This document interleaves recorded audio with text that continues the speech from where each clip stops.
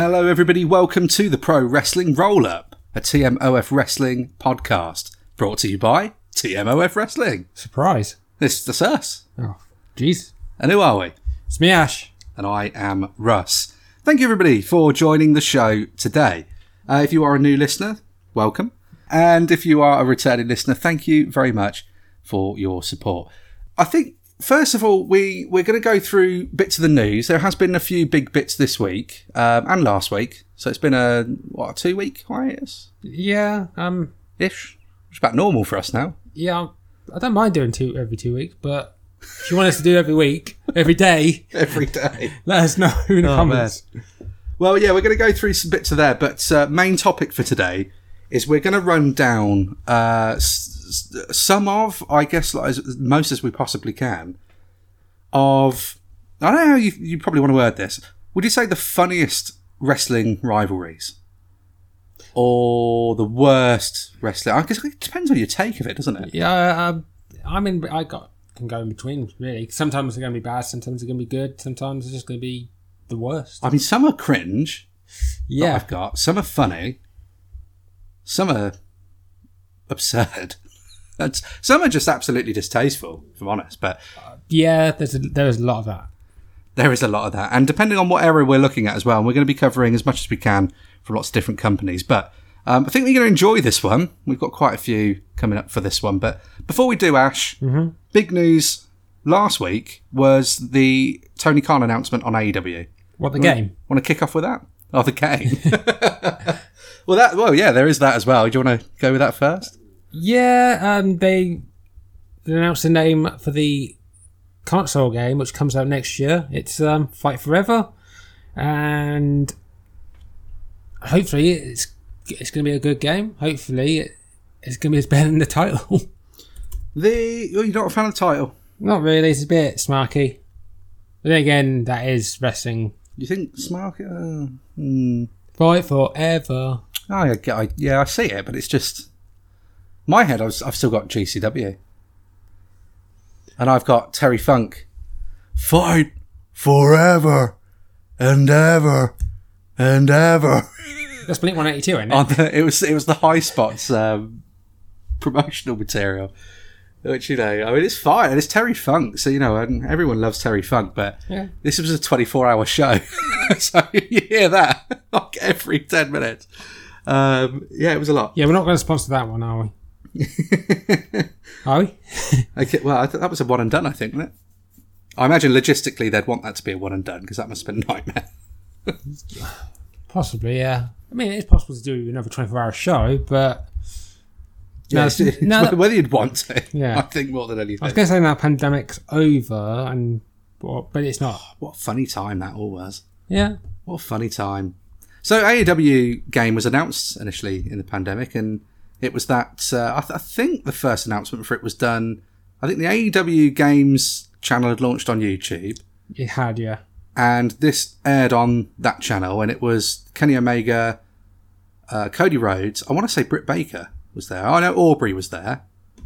I want to say Britt was there, but I don't know if she was. I was going to say, would you been champion at the time, so they might have brought in a champion? I don't know. But all I remember was the dressing up as Steve Jobs. That was funny. Doing the reveal. The game itself, I mean, from what we've seen of it so far, it does look as though it's undergone quite a lot of change. Like, you remember that initial teaser trailer that they dropped? And it was very cartoony. I don't know if you want to say maybe almost All-Stars-esque. All-Stars was a little bit the Impact game. Yeah, I can see that, yeah. I don't think, as a whole, I don't think people were too... I mean, I like what I saw. It's okay, but it's, again, longevity, those sort of cartoony-ish ones more so don't do quite as well for longevity, I don't think. And watch our tier list and see what we think of cartoony WWE games. Well, there you go. You can head over to CMOF Wrestling on YouTube. We're doing tier lists of every WWE video game ever made. Yeah. 3 episodes out currently, as of recording, which is on 26th of April. I know. It's crazy how quick this month's going and this year's going. Oh, no. Roll on payday, that's what I say. Yeah, next week for me. Oh, this week for me. You peasant. So... That is true. It's not true. Don't I'm say in his that. mansion. What do you expect? It is in my mansion. I think it was months after, wasn't it? But they released like a bit of footage of, I think, Jungle Boy and Darby Darby. Allin. Yeah. Which I guess, is obviously nowhere near the final product because I don't think there was any crowd movement or anything like that. So they obviously hadn't done any No, of that yet. I don't remember anything like that. But the camera angle is reminiscent of the WWE games of old. Well, it's THQ. That's probably why. It's THQ, it's Ukes. Well, Ukes. I think THQ evolved, aren't they? I don't know, actually. I thought.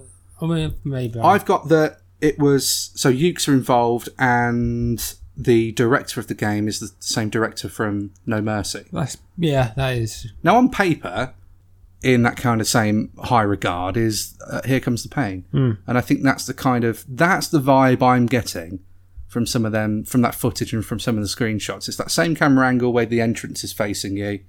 More of an Arcadia play style. It's got if it plays well and it's fun. I'm expecting it to. I'm all in for it. And I'm not bothered about I don't really care. You think, Here Comes the Pain. Was that even really a good... Actually, to be fair, yeah, it was. Here Comes the Pain was quite good, but shut your mouth. And it's a rock catchphrase, but shut your mouth as a... Do you know what I mean? Yeah, but it was a catchphrase. I'm looking forward to it. I am looking forward to it, but it looks like it's scheduled for release currently September 2022. So a few months away yet. I thought it was next year. I thought it was this year. That doesn't matter. It doesn't matter. I'm wrong or you're wrong. Could be both wrong. I thought it was. Anyway. I know it's different, but I wasn't a big fan of the GM mode game they did. No. But that could be... I know it's going to be different. It is. And it's a mobile game, so again, you have to take it with a slightly different pinch of salt. But the big news I was referring to was Tony Khan's announcement on AEW Dynamite last week for the joint pay-per-view that's going to be coming up in June. Yeah. AEW and New Japan will be joint hosting a pay-per-view. It's going to be called Forbidden Door, because of course it is. Well, if it was... What about that name, then? Well, is there a Forbidden Door because it feels like New Japan and AEW have been working together a lot. I've just not said that officially. You know how like Moxley and Kingston work in New Japan, and they've had like Kenta come in, and they've had Jay White come in. I think though that was more to do with Moxley being the IWGP. Yeah, but he United was States champion, wasn't it? Because he wasn't in New Japan before AEW, right? AEW was his first company after he left WWE. That's a good question. And Jericho was working for AEW and working when he was champion, and he was at Wrestle Kingdom. Yeah, so that's a good question. I think you're right. I think it was AEW. I think it was a debut at Double or Nothing first, and then the appearance in New Japan followed shortly after. It might have been like a week or two after. It wasn't very long, either side of it. But yeah, I think that was the order of things. Yeah, I mean, I guess you're right. There's clearly been some sort of agreements and arrangements in place, but nothing to sort of this scale. This isn't the first time we've seen something like this either, is it? So we've had Ring of Honor and New Japan host a joint show together. Yeah, I don't remember that going too well. I think, well, from what I remember, everyone loved the New Japan stuff, but didn't like the Ring of Honor stuff because it probably wasn't as good at the time. Which is a massive shame, more than anything, just because Ring of Honor, that would have been a really good boost for Ring of Honor. As, I think Ring of Honor needed the boost, and New Japan, again, it's that exposure into the Western market and for a Western audience. So I guess this is probably going to work out a lot better just because AEW is already a bigger powerhouse than Ring of Honor was at that time. And now Ring of Honor effectively is AEW. So I think we're going to get some interesting matchups. I think it's certainly a show that could deliver. Main sort of story I guess we're going to see build is going to be between Bullet Club and the Elite / Undisputed Elite then. Possibly, and probably with what side is Omega going to be on?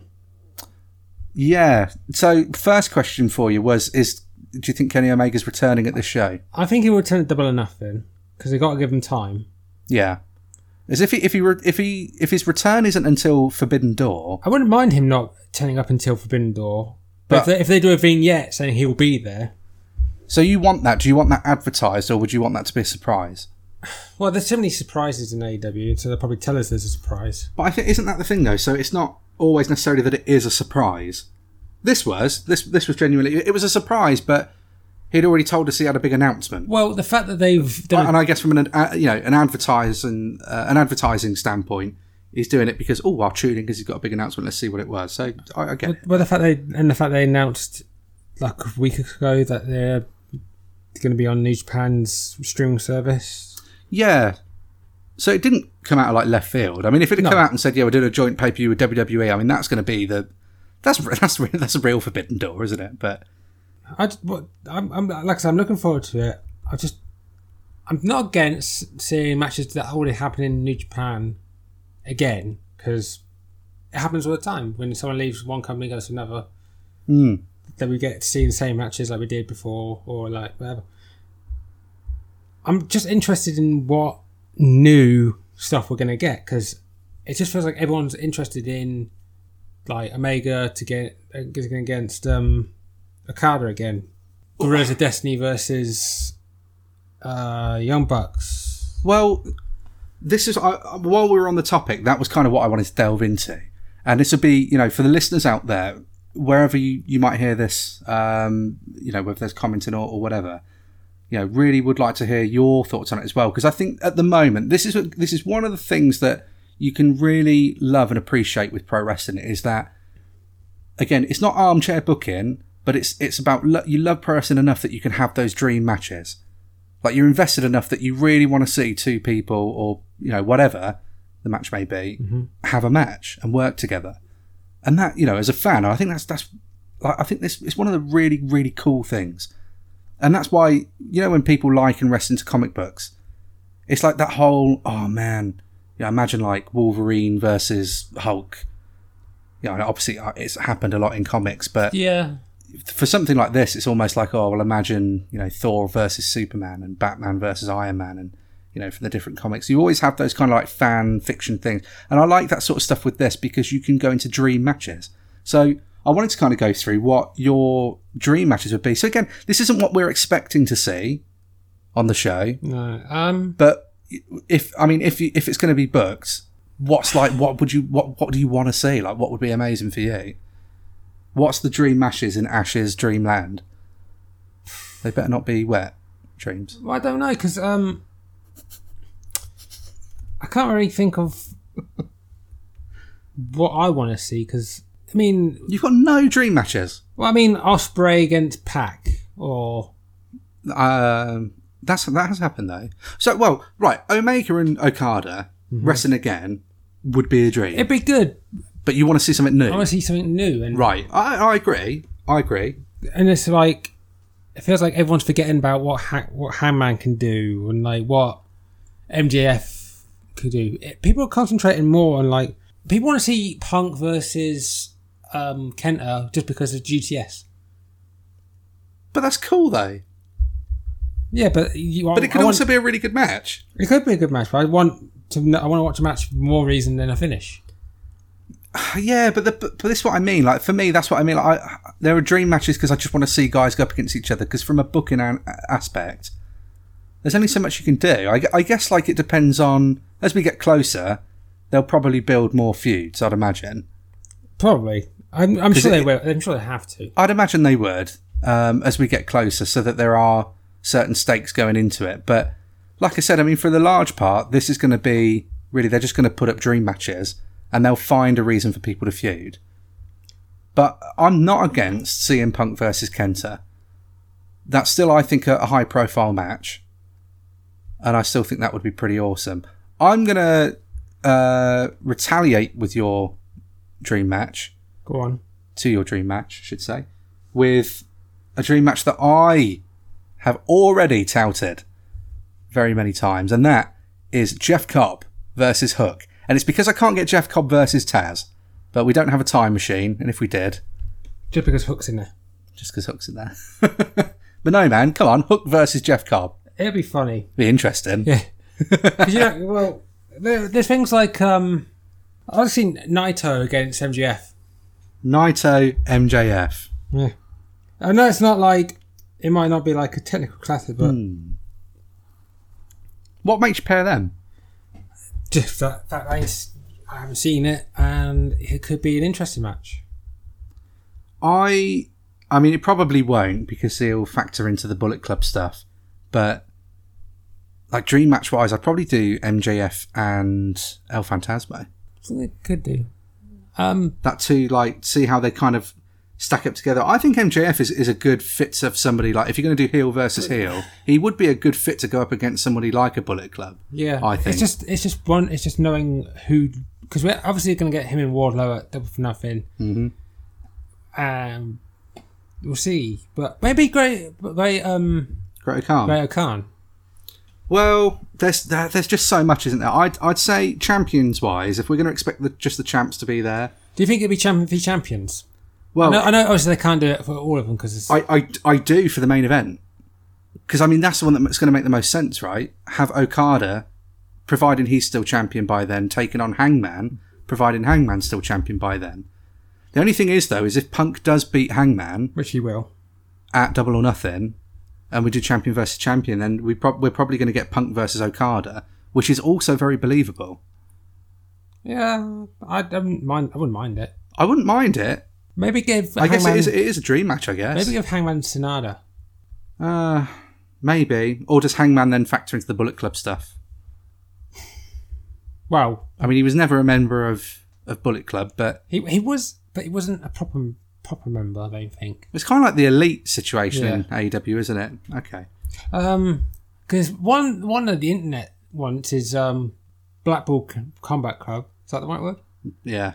Against you can call it BCC now. BCC, right? So the BCC. Wheeler Utah's gifted you with that. Oh, sorry, the Great Utah has gifted you with that when he wrote it on his chest in blood, which is still such a cool visual. Try not to swear. Yeah. Why? So we're a family-friendly show. Bollocks. Ah, shit. Yeah, against Zack Sabre Jr. and his group, because that could be a. That could be a brutal bloodbath.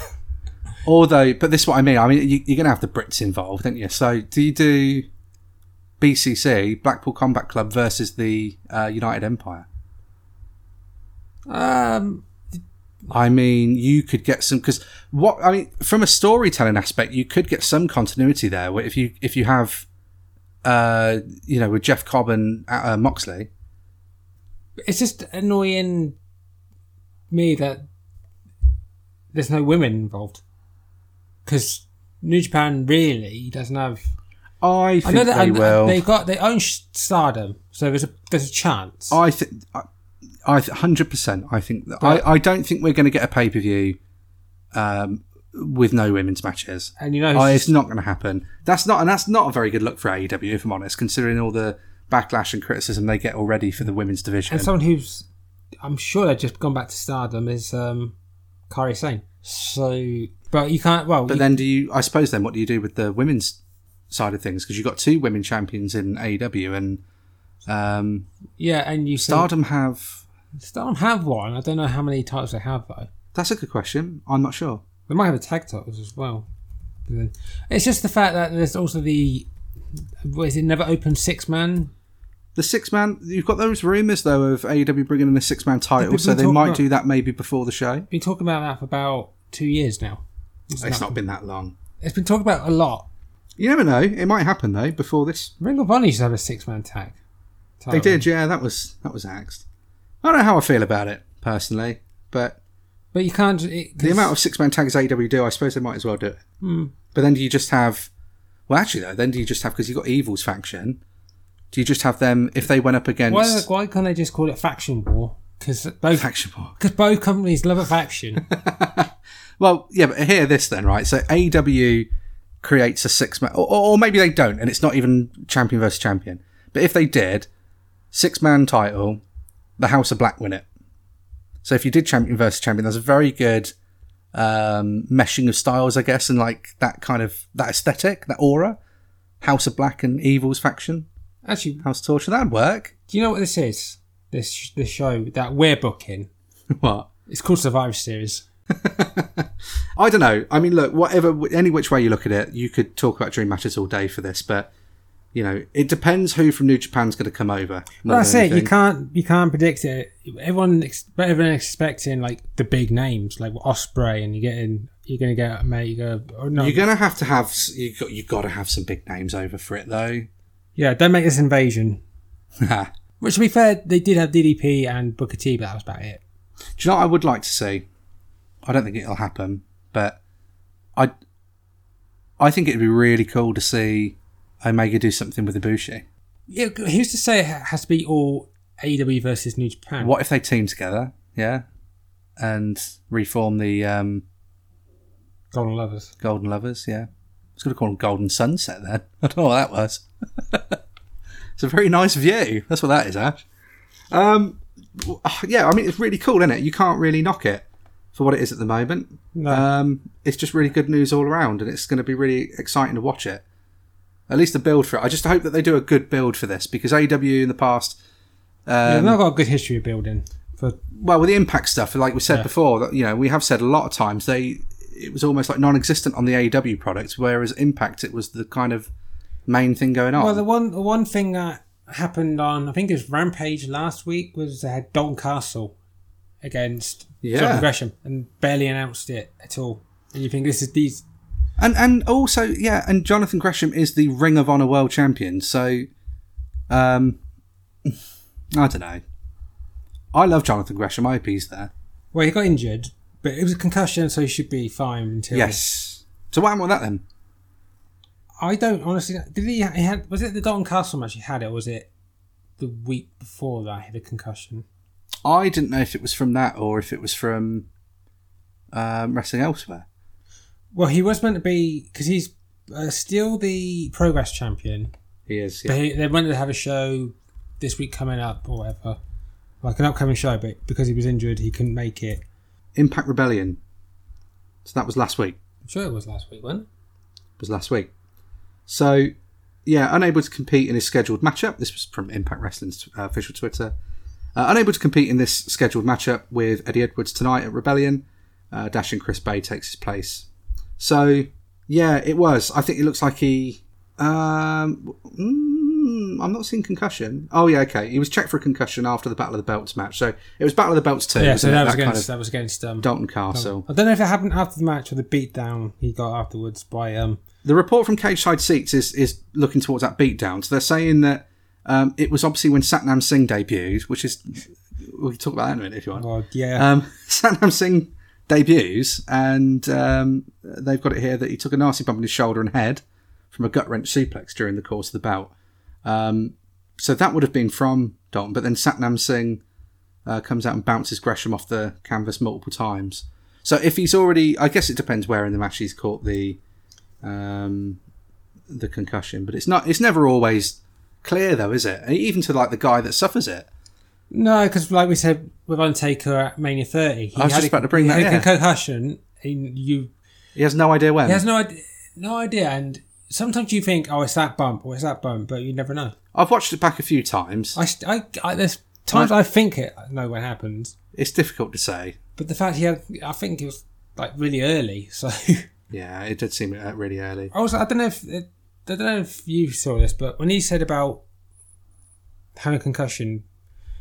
When they scanned him, he had a broken neck as well, but had been there for ages. Who was this? Taker. Really? Apparently, he had a broken neck as well. Oh my god! Not from that match, but like an old injury. It ain't ballet, as they say. No, that's what Taz says. No, I listen to Taz because he knows what's up. Yeah, I don't know. Hopefully, he's on the mend with that then, because concussions are, like we've said before. I mean, at least they're treated a lot more serious nowadays. But yeah. Yeah, we've got to treasure Jonathan Gresham. He's Progress champ. He's our boy. He's our champ. Yeah.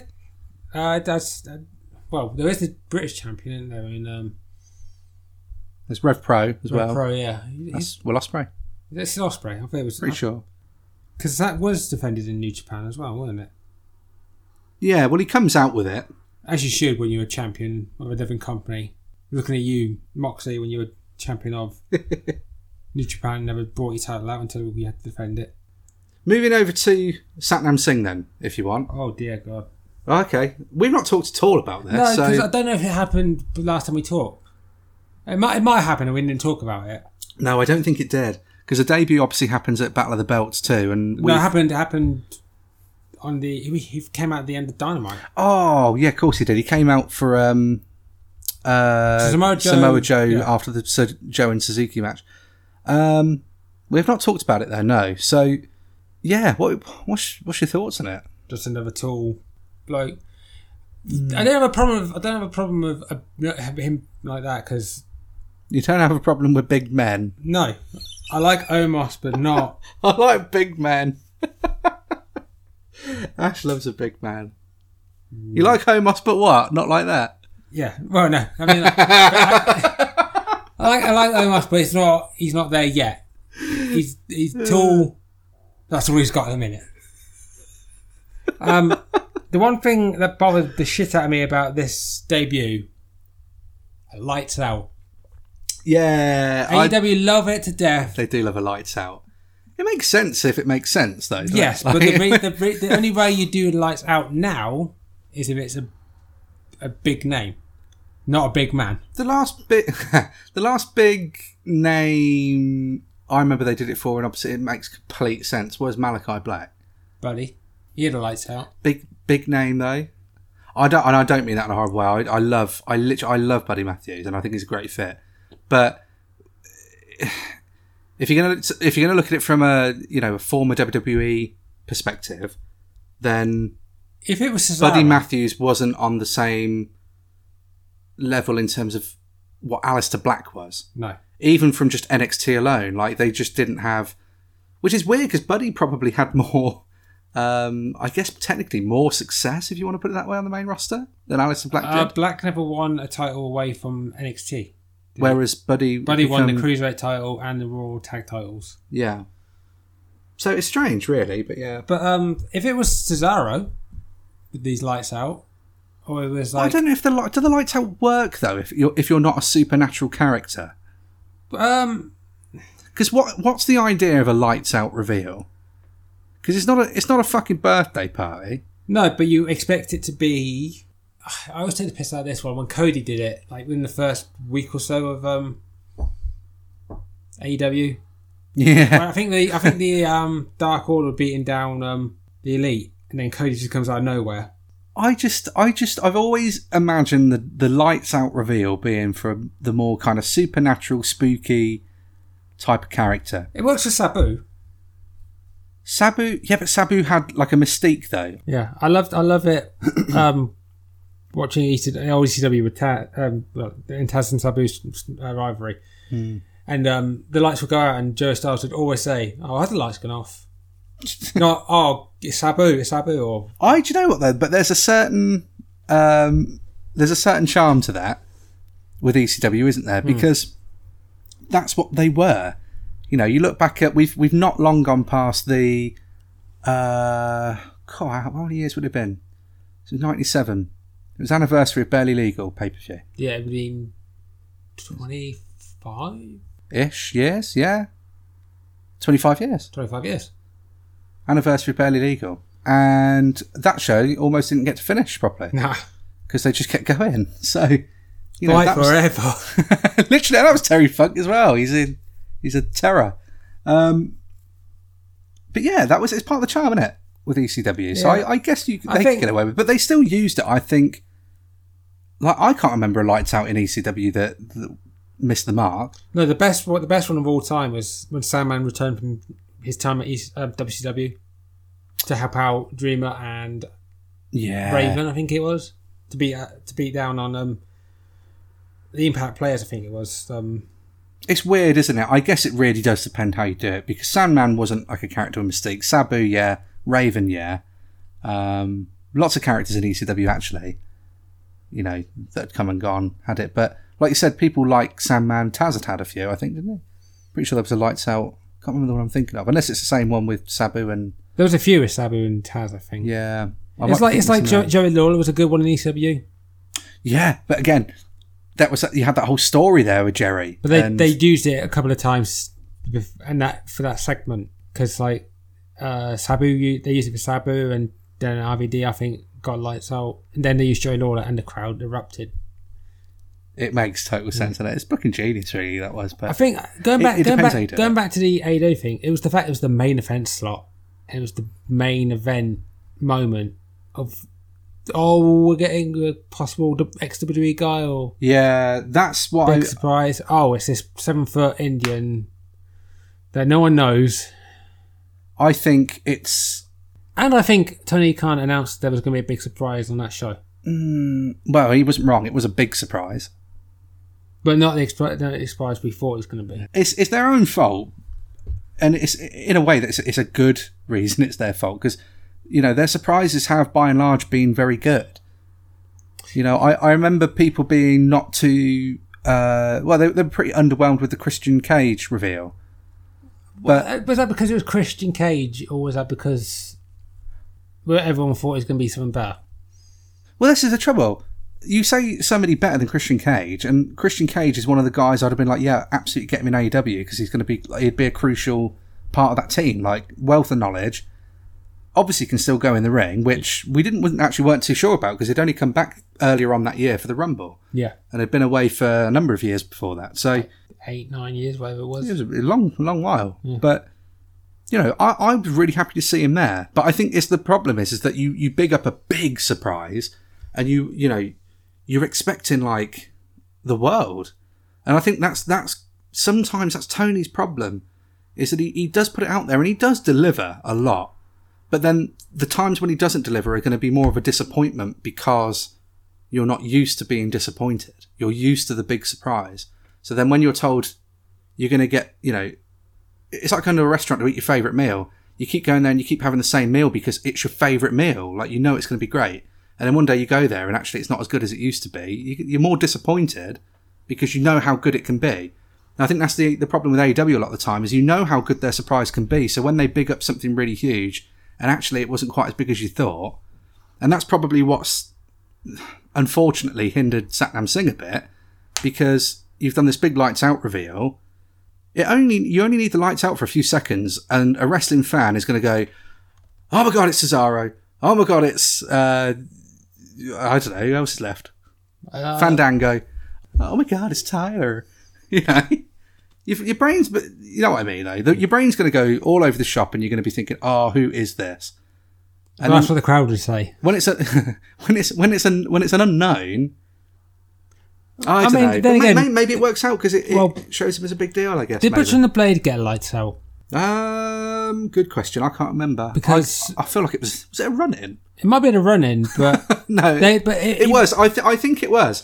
I think it was a run-in, because I vaguely remember they appeared, and I think didn't they get brought in as part of MJF's kind of? I've moaned about this before, but how Butcher and Blade are basically just like the mercenaries there. They're paid by other wrestlers to go and do the dirty work, isn't it? I don't remember how they got in. I just remember they did it. It was MJF. I'm pretty sure MJF's thing was he'd paid them to come in. They were his mercenaries. And when they came out, it was, it's the Butcher and it's the Blade and it's the Bunny. Because obviously, Ali was already there, but she'd adopted the Bunny persona when she'd come out with them. But there was only Excalibur. And only Excalibur knew. Yeah, you got it. And JR, I remember JR... I don't know if you want to say criticising, but he said, I think on his podcast, he said somewhere that basically he's not a fan of it because it's kind of like, well, how do you know where these guys are from? Like, you need to... Which, it's weird, isn't it? I think they're a bit more accepting of it now, but a lot of wrestling fans will know who Butcher and Blade is from the indies, but then to a wider audience, I do get what JR's saying. But yeah, can you imagine? Because I said the same thing about the Malachi Black thing when he's like, "That's not Tommy End, that's Malachi Black." It's like, well, how did you know? Yeah. how did you know that? But sometimes I think, to build up someone, be. But do you think that would have served Satnam Singh better if it had vignettes? A little bit. So we could kind of maybe get to. If it was Rampage, or it was Dark, or Ring of Honor. Could have been. I don't know what's happening with that yet. I thought that big announcement was going to be a Ring of Honor TV deal, actually. But just going back on that quick. But I guess maybe that's to come. I don't know. Time will tell, won't it? We'll see what happens. And he's going to be in there with Joe. So that's sink or swim, because, you know, Joe's going to be able to pull some good matches out of him, surely. I'd like to think so. If he can't, then... It's interesting, though, having the big guy always debuting against another big guy. Yeah, Kali was the same with Taker. You had Giant Gonzalez with Undertaker. Yeah. I suppose it's to show, like, when they are truly, truly big, like, how much bigger they probably look compared to someone who is also very, very big. Because Joe... I mean, I don't really know how tall Joe is, but Joe's a big dude. I don't think he's that big, though, compared to... But he's a big dude. He's like, big, yeah, he's a powerhouse. Yeah. So, you know, you put him up against a big guy. You put him against Omos, he's going to look like a midget. Like, everyone looks like a midget compared to an Omos. And Satnam is what's his shoot height? Like 7... It's about the same. About 7 foot. Is that 7'3"? Was it 7'4"? What is Omos? Omos is supposed to be 7'3". But Omos is legit 7 footer, so... 2.18 metres, so I don't know how to convert that to feet. Google does. So Google does. 7 foot. Yeah, isn't it? So Satnam Singh, though, he is a former... is it Basketball, isn't he? Dallas, is it? Played for? Dallas Mavericks. Wow. I mean, to be fair, most of these... You're going to get... A lot of these tall guys are going to be basketball players. So. Yeah, I know. He's not going to be fucking horse rider, is he? Shaquille O'Neal's going to come. Yeah, he could be the horse. They have said the reason why Satnam Singh is in now is because they're trying to market to India. Kind of what WWE did. I don't know if... I want to say that guy... He was in that WWE India show they did. But I might be completely wrong. I don't know. The one that's on the network, I don't think anyone ever saw that was an Indian. Not being unfair, I'm just saying that I don't think anyone that was an Indian hasn't seen. Yeah. It was one of those, like, it wasn't marketed along, like, as big as a lot of the others. Was it the week of Survivor Series or something? Sounds about right. And yeah, same reason WWE was doing it. It was a smart move then. And like we said before, you know, with the... For better or worse, Jinder Mahal's reign wasn't exciting. It was very stale, but... I liked it when it started, but... Jinder himself, I thought it was quite cool. Because again, it was unpredictable, and it was out of nowhere, and that in its own could be really good sometimes and effective. But the reign just wasn't very good. But Jinder himself seems like a really nice dude. Yeah. So not bad for Canadian. Canadians are really nice, aren't they? Quite polite. Apart from when they're not, actually. And Nickelback. Oh, damn. Fear of a Dead Man. Absolutely killed my all Canadians are nice statement with one band. Fair enough. 2 bands. Well, the same band, really. It was yeah. Oh, poor Chad. Now, well, we'll see what happens with Satnam Singh. I'm going to hold out hope. Rocky start, though. Anything else in the AEW camp before we maybe take a look at WWE? Can't think of anything. Sure Jack Evans leaving, but one of those wrestlers I keep forgetting is there. Confirmed. They're not on Dynamite often. No, and I've got to be honest, I've never really... I liked Jack Evans back in the day and the stuff that he would do, but as wrestling's evolved, I don't really feel like he's sort of moved with it. It's a weird thing. I don't know how to really... I can't really quite put my finger on it, but it's just... Jack Evans went from being like, oh, wow, that's so unique, I've never seen this stuff before, to, oh, well, everybody's done it now. Yeah. So it's not really entirely his fault. But yeah, I was a fan and just like, yeah, just... But then again, I've not liked this whole Hybrid 2.0 thing, though. Like, I don't like... I think more than anything for me, this probably sounds really petty, but it was mainly their attire. For me, I couldn't get my eyes away from the fact that their attire looks so tacky on what's effectively international television. And this is like going to be a big, this is a company that you want to take serious as a real player in the pro wrestling industry. First one potentially to come along in, depending on what your stance is with how Impact got once upon a time, but it's certainly the first one in many years. And you've got, guys coming out looking like that. I don't know. Was it for me? Really? And it's just, Angelico, I think, I do rate Angelico. I enjoyed Angelico a lot in Lucha Underground. Yeah. But we never quite got to see that same sort of... And I know that argument's been thrown around a lot for guys in AEW when they've come from other places, but you never really quite saw that same Angelico in AEW. For me. No. Where does this leave Angelico then?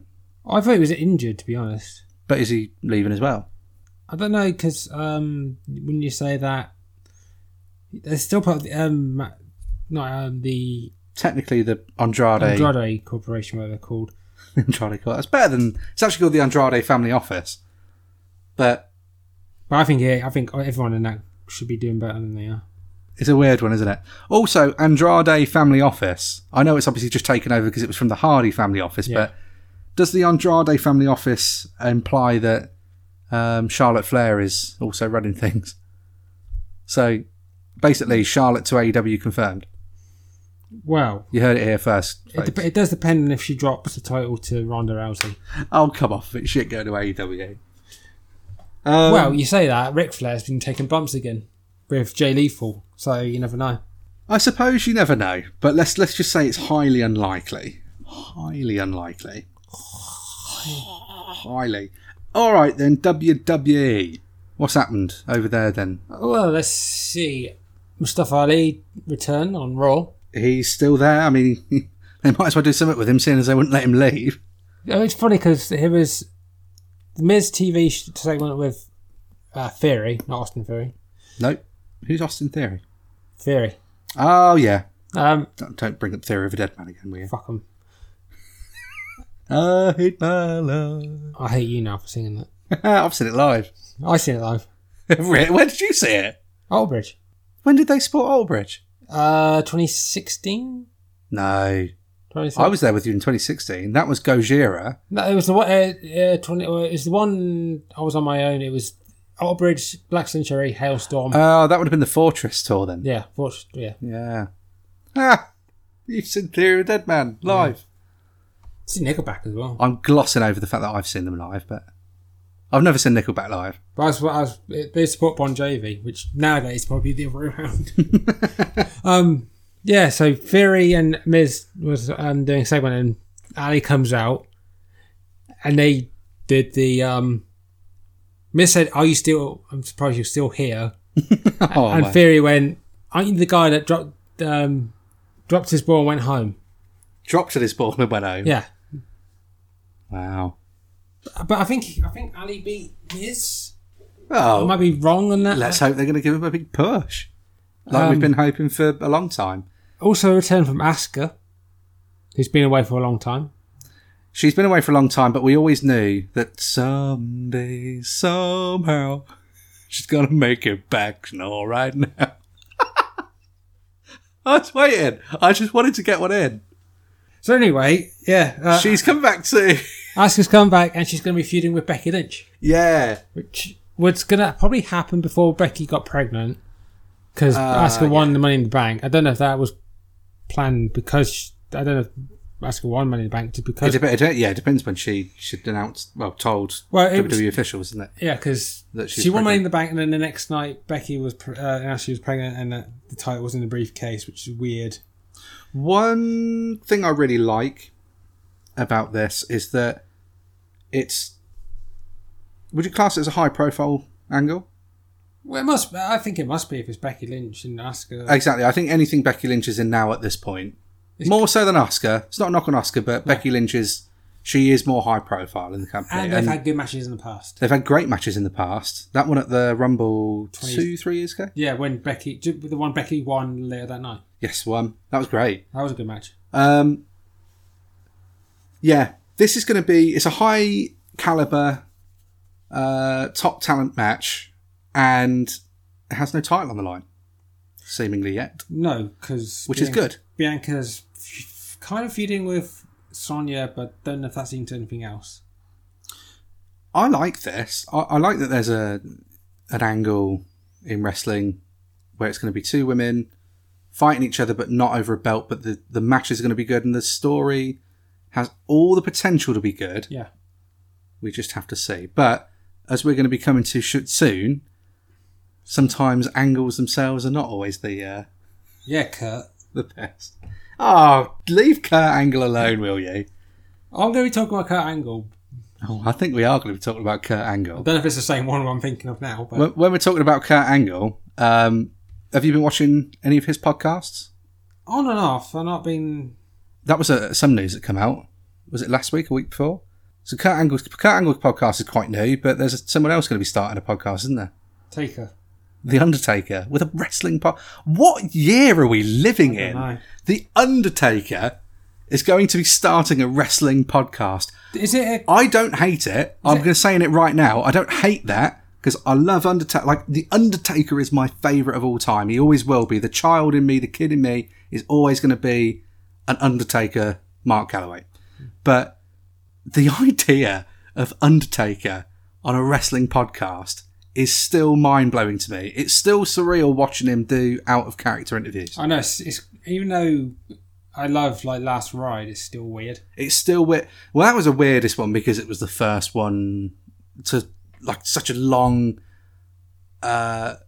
extent, I guess. Because we've seen him do out-of-character interviews, but they're so very brief.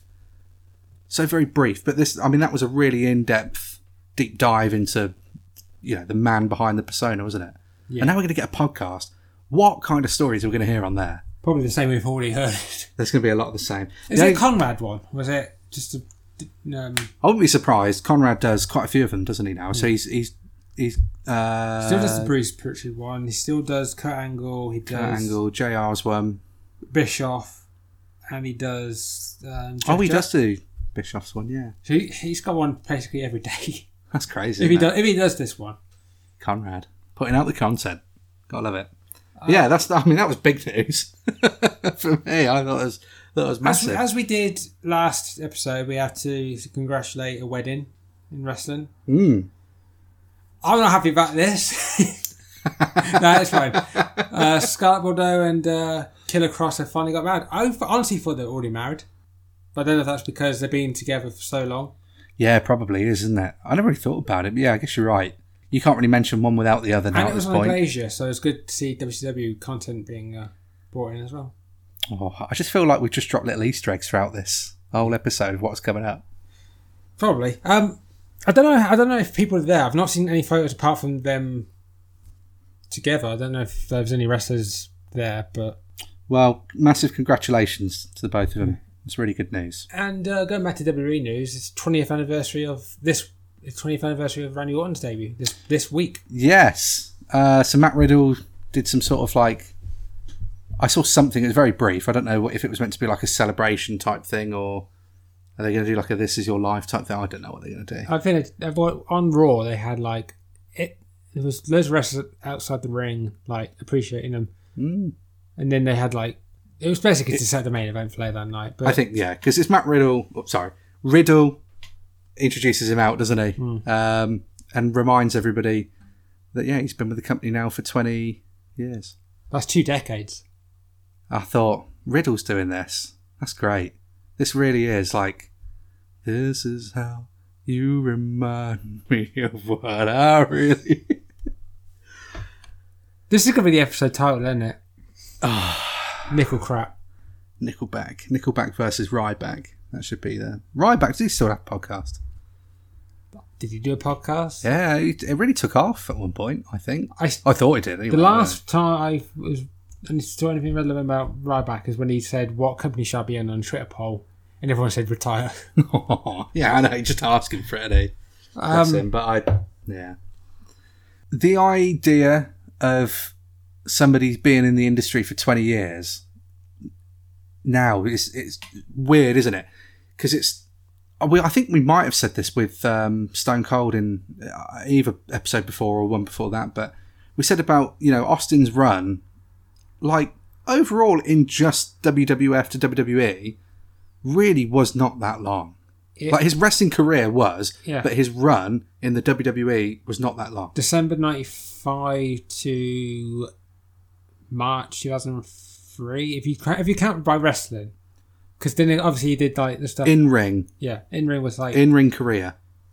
That is not even 10 years. No, He was not even in...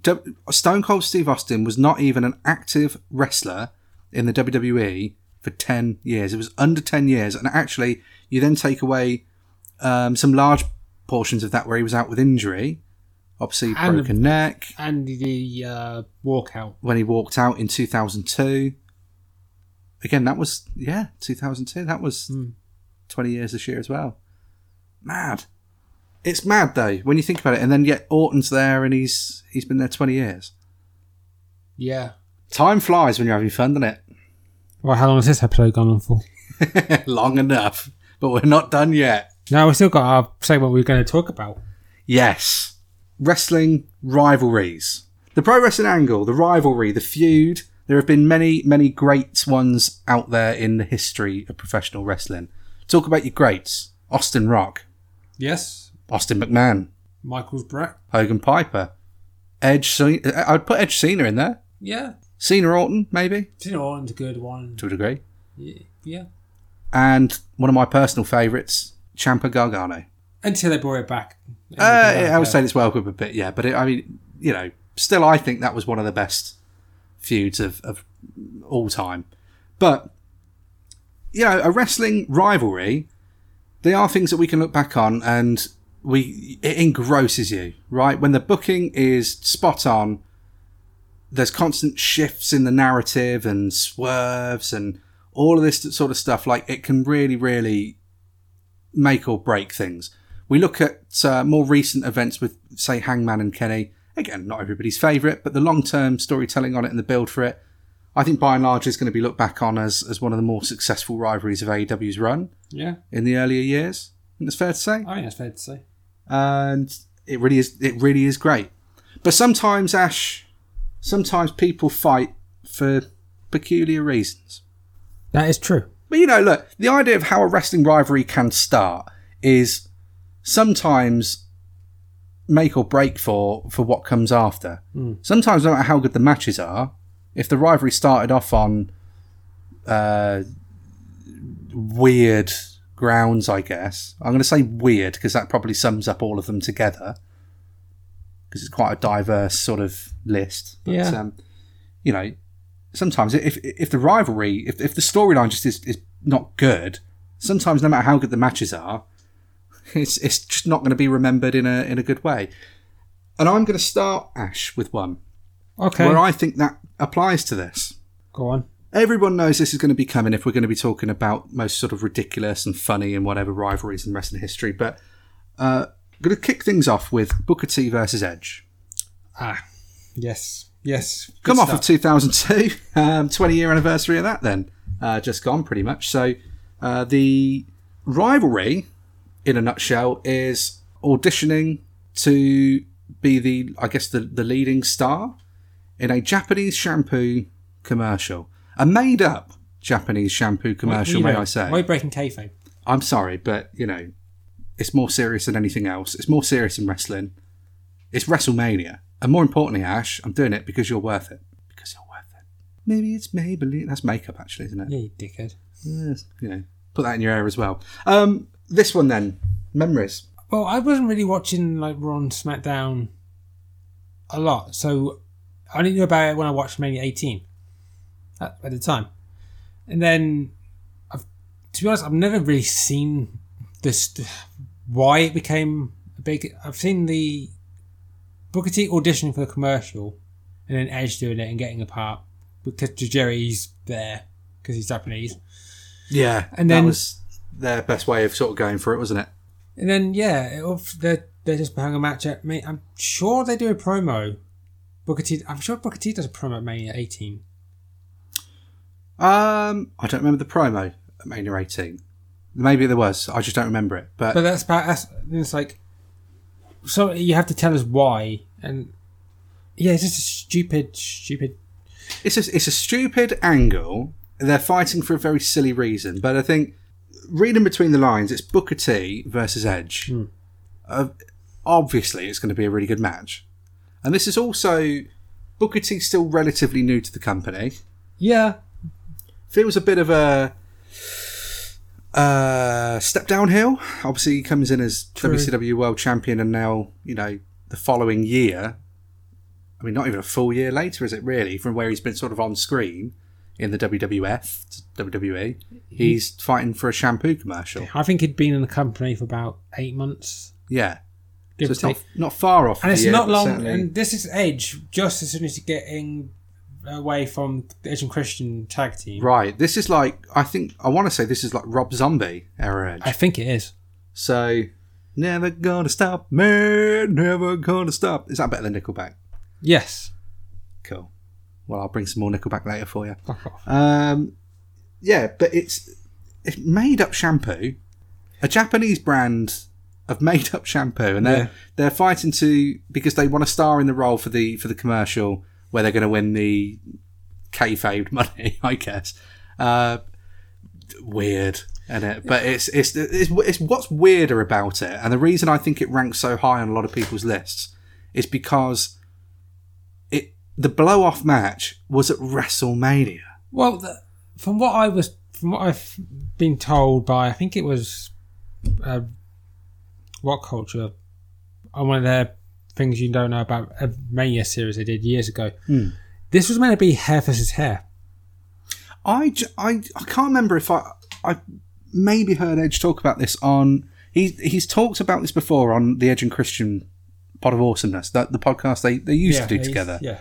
I'm sure he talked about this particular match on there, but I can't remember if he'd confirmed that or not. What I remember them saying was that it was meant to be hair versus hair. Booker T was going to lose, but because he had grown his hair to a length that he liked, he didn't want to do it.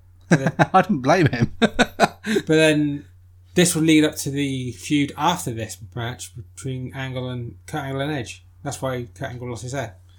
But my favourite part about this whole story is that at Mania 18, there's a sign during this match. They're fighting over shampoo. But they were. Yeah. They were. And I think, again, we say like, because it's funny, but again, there was also things that I don't know. I mean, certainly now, and realistically, really, for the time also, but there were some things that are probably considered distasteful. I think in terms of Japanese representation. Yeah. There's always mild racism with things like that, and it's a very weird thing, isn't it? Yeah. It seems very easy to target that Asian market, and, you know, it happens a lot, and it's not just a WWE thing, it happens in Hollywood, like, almost all the time, especially at that time as well. There's videos of, like, Nick Cage doing Japanese commercials and... You know, I mean, what would you say about it overall, though? I mean, obviously it's a very silly reason to be having You a know match. why I don't know too much... I don't know if it's... I know it's bad, but I'm not sure if it ranks high or low. It's because I don't know if there was a payoff with that commercial. If they ever showed... Well, no, because it was never an actual thing. Yeah. But this might sway it for you to determine where you put it. Come on. As we said before, we've done tier lists episode 3 for ranking every WWE video game ever. That's on YouTube currently. We do talk about Crush Hour in that particular episode, and Crush Hour does factor in to that rivalry. Where Crush Hour come out, obviously one of the things in there was Vince McMahon taking over all the TV networks. Yes. And all those wrestlers that was in like different commercials, you know, like Kane on the barbecue, and what was Edge in? Was it a shampoo one? It was a shampoo commercial. So, technically, Ash, there was a payoff. Well, I just thought about this now. One of the storylines in 2K, not 2K, WWE SmackDown vs. Raw 2008 is a storyline where you fight about a movie role. Basically the same thing. Okay. And one of the people you feud with was King Booker. King Booker! And he's reading for a part, and I think your character and like whoever the Divas were at the time. I do vaguely remember that. We're laughing at him, and then he tells you to do better, and then you start and then doing better. yeah. And then he beats you up. That's it. I do remember that now. But yeah, if there's any footage somewhere of Edge doing a commercial... There's not. It's in Crush Hour, though. So you can go and watch that. I think it ranks high because it's a very silly reason. The match itself, again, it's Edge versus Booker T. But the reason Very, very silly. I'm sure WWE did another advert-based rivalry, but not to the same level. I think it was Miz with Mizdow. I can't remember if it was a tag match or they fought each other for a commercial, but they didn't know what it was at the time. Miz wins the match, and it turns out it's about impotence. Wow. Okay. I remember. That sounds about right, but I don't remember it. I know they did that, but I don't know if they did a match to be a part of this. So it might not have played into... Okay. It's just that it reminded me. Have you got... What have you got for your first sort of... I got one for... I got WCW one. Okay. This is WCW 2000, so it's not the best. This could be anything. This happened between Stacy Keibler, okay, who was with David Flair in both storyline and real life at the time. The story was that Stacy Keibler, as Miss Hancock, which was WCW, was pregnant, and she was going to get married to David Flair, but on the wedding night, she said that the baby's not his. So David Flair went a bit crazy and was asking for DNA tests for everyone. And one of the rumoured people that got her pregnant was Buff Bagwell. So this led up to David Flair versus Buff Bagwell at, I think, Halloween Havoc 2000 in a DNA match. And the payoff was that Stacy Keibler, Miss Hancock, was never pregnant. And this came up like a few months later. It was all just a dream. Isn't that the biggest... It wasn't a dream. It was a nightmare. But when she came... It was WCW 2000. She went off TV for a while, came back with a pushchair, but there was no baby. It was pictures of Shawn Stacey. She was never pregnant.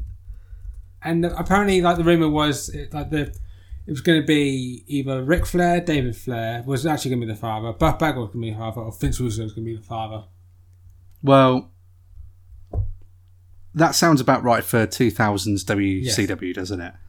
I'm going to raise your WCW 2000 rivalry with one of my own. I've got Booker T again, can you believe it? And his rivalry with Ahmed Johnson, who was no longer going by Ahmed Johnson. I know what this one is. And the rivalry itself was for the ownership of the letter T. Yes, I know this one. Now, for those who might not be aware of this one, I will repeat that. Booker T versus Ahmed Johnson for the ownership of the letter, the alphabet letter, T. So, as you can imagine, that got pretty heated. Because Harlem heated. It did get very Harlem heated. That played a big thing into it.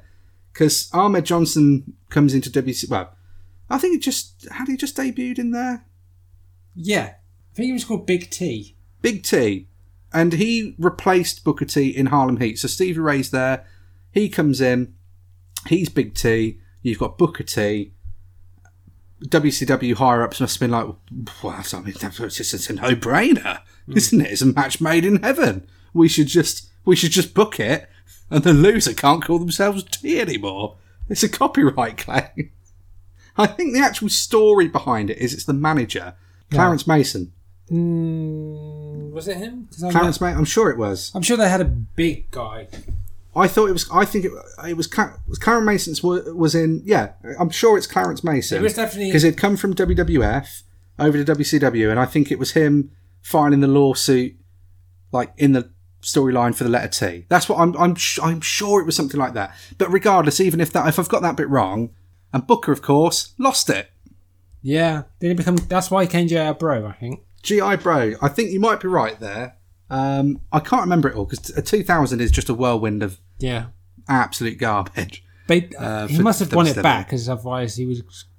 Well, that or he owes a lot of money to Ahmed Johnson. Maybe that's what their real-life beef's about. Copyright the alphabet quick, boys and girls, because you never know who's going to want to challenge you to a match.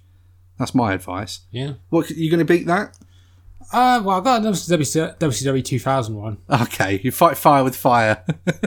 Well, yeah, basically the Sting Vampiro rivalry, leading up to the Human Torch match. Yeah, And because this was one of them, like, would you say it was a dream match? They were very similar. If you go by gimmick to gimmick, yes.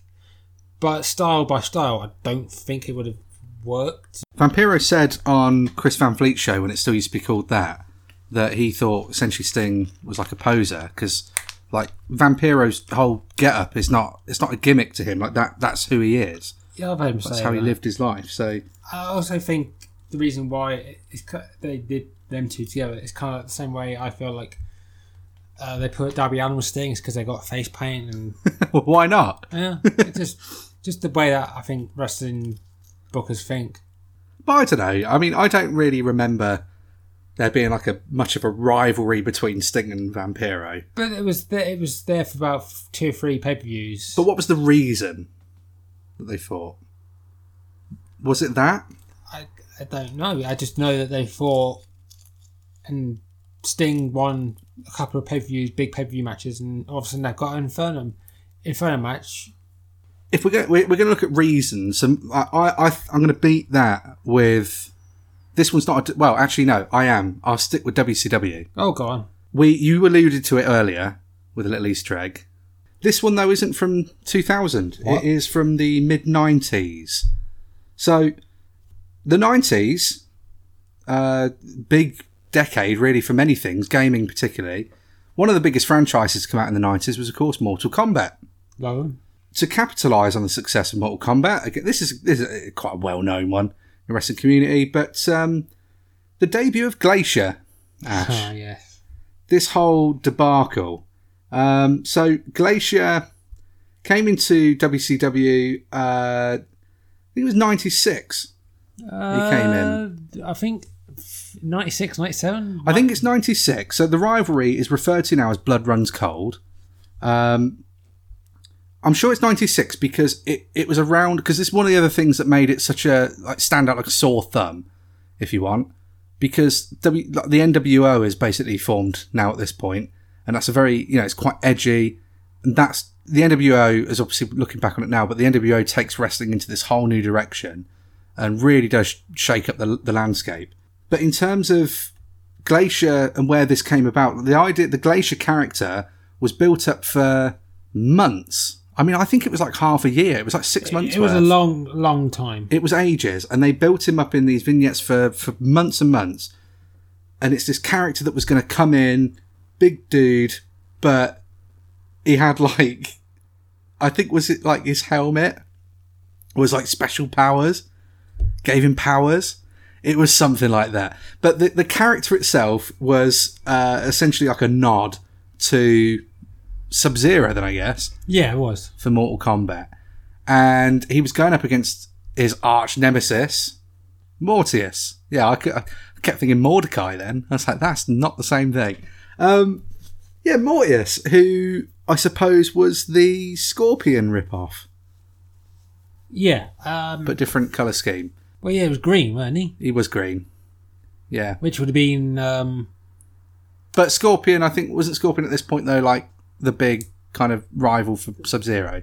Yeah. At that point in the game. It always has been.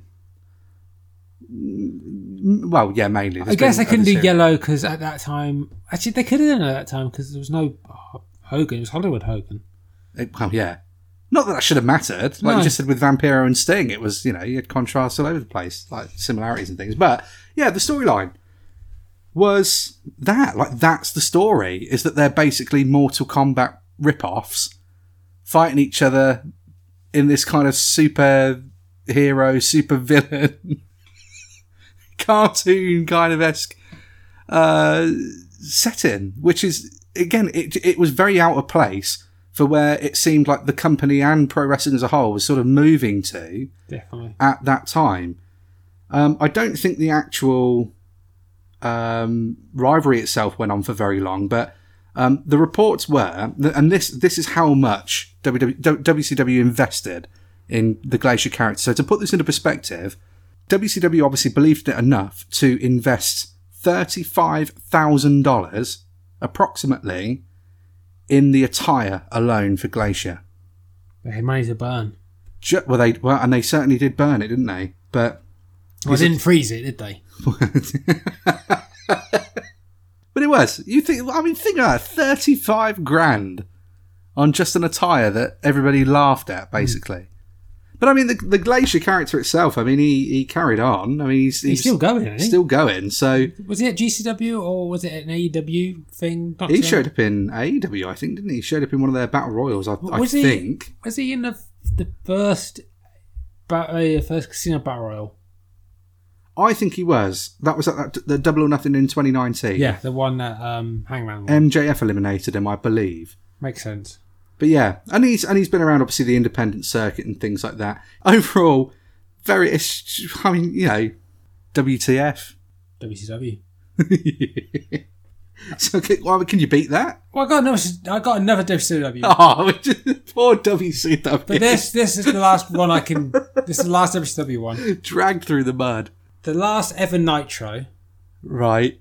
Actually, no, I got one more WCW, but this is the one for now. This is a shorter one. I'm trying to think what you're going to say because it wasn't that long since we watched that. The last Nitro. Do you remember there was a match between Shawn Stasiak and Bam Bam Bigelow? I believe. Do I don't know. It was if Stasiak lost, he would have a tattoo from Bam Bam Bigelow. Loser gets tattooed. Or was it just Shawn Stasiak if he lost? Not because Bam Bam Bigelow. No, I think it was loser gets tattooed. But like that, I mean, what would that have mattered for Bam Bam? I mean, his whole head was flames. Yeah, and he had loads. I'm sure he had more around him. It's like Ghost Rider, wasn't it? I never saw it. You never saw Nicolas Cage Ghost Rider? I've seen bits and pieces, but I've not seen the whole movie. Oh wow! But I'm gonna see. If the internet doesn't hate you right now, I do. I'm gonna see his new one, Nicolas Cage. What, the Nicolas Cage film? Yes, it looks so good. It looks great. Yeah. Okay. It might be the last pay-per-view they had a match together, and then the week after that, because Bam Bam Bigelow came out with a tattoo case.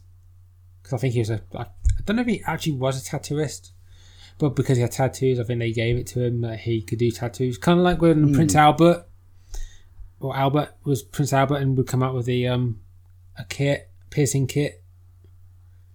Okay, yeah. Can you imagine if they turned that into a thing? It gave people actual Prince Alberts.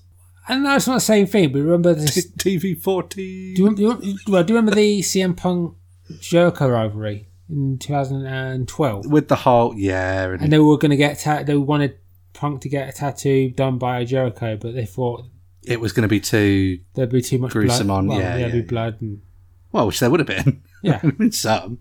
But I do have WWE one later. I'm pretty sure. I want to do some WWE ones. I'll bring one to the table now. Then I'm going to lay off of WCW for a little bit here. Yeah. Not for long though. Yeah, not for long. They deserve it. WWE. We should go for this one. This is probably one of the ones that is maybe controversial for being in the list, but Macho Man and Hogan. Okay. I know this is controversial, but just hear me out for this one. So, it was one of the probably greatest WrestleMania moments in history. I still don't know. It might still be like top of the list. I think, the whole Macho Man, how everything sort of went down for Macho Man eventually with like him and Elizabeth. It led like everything kind of led to it, didn't it? But the actual like story between Macho Man and Hogan leading up to that particular Mania, again, the storyline surrounding Miss Elizabeth.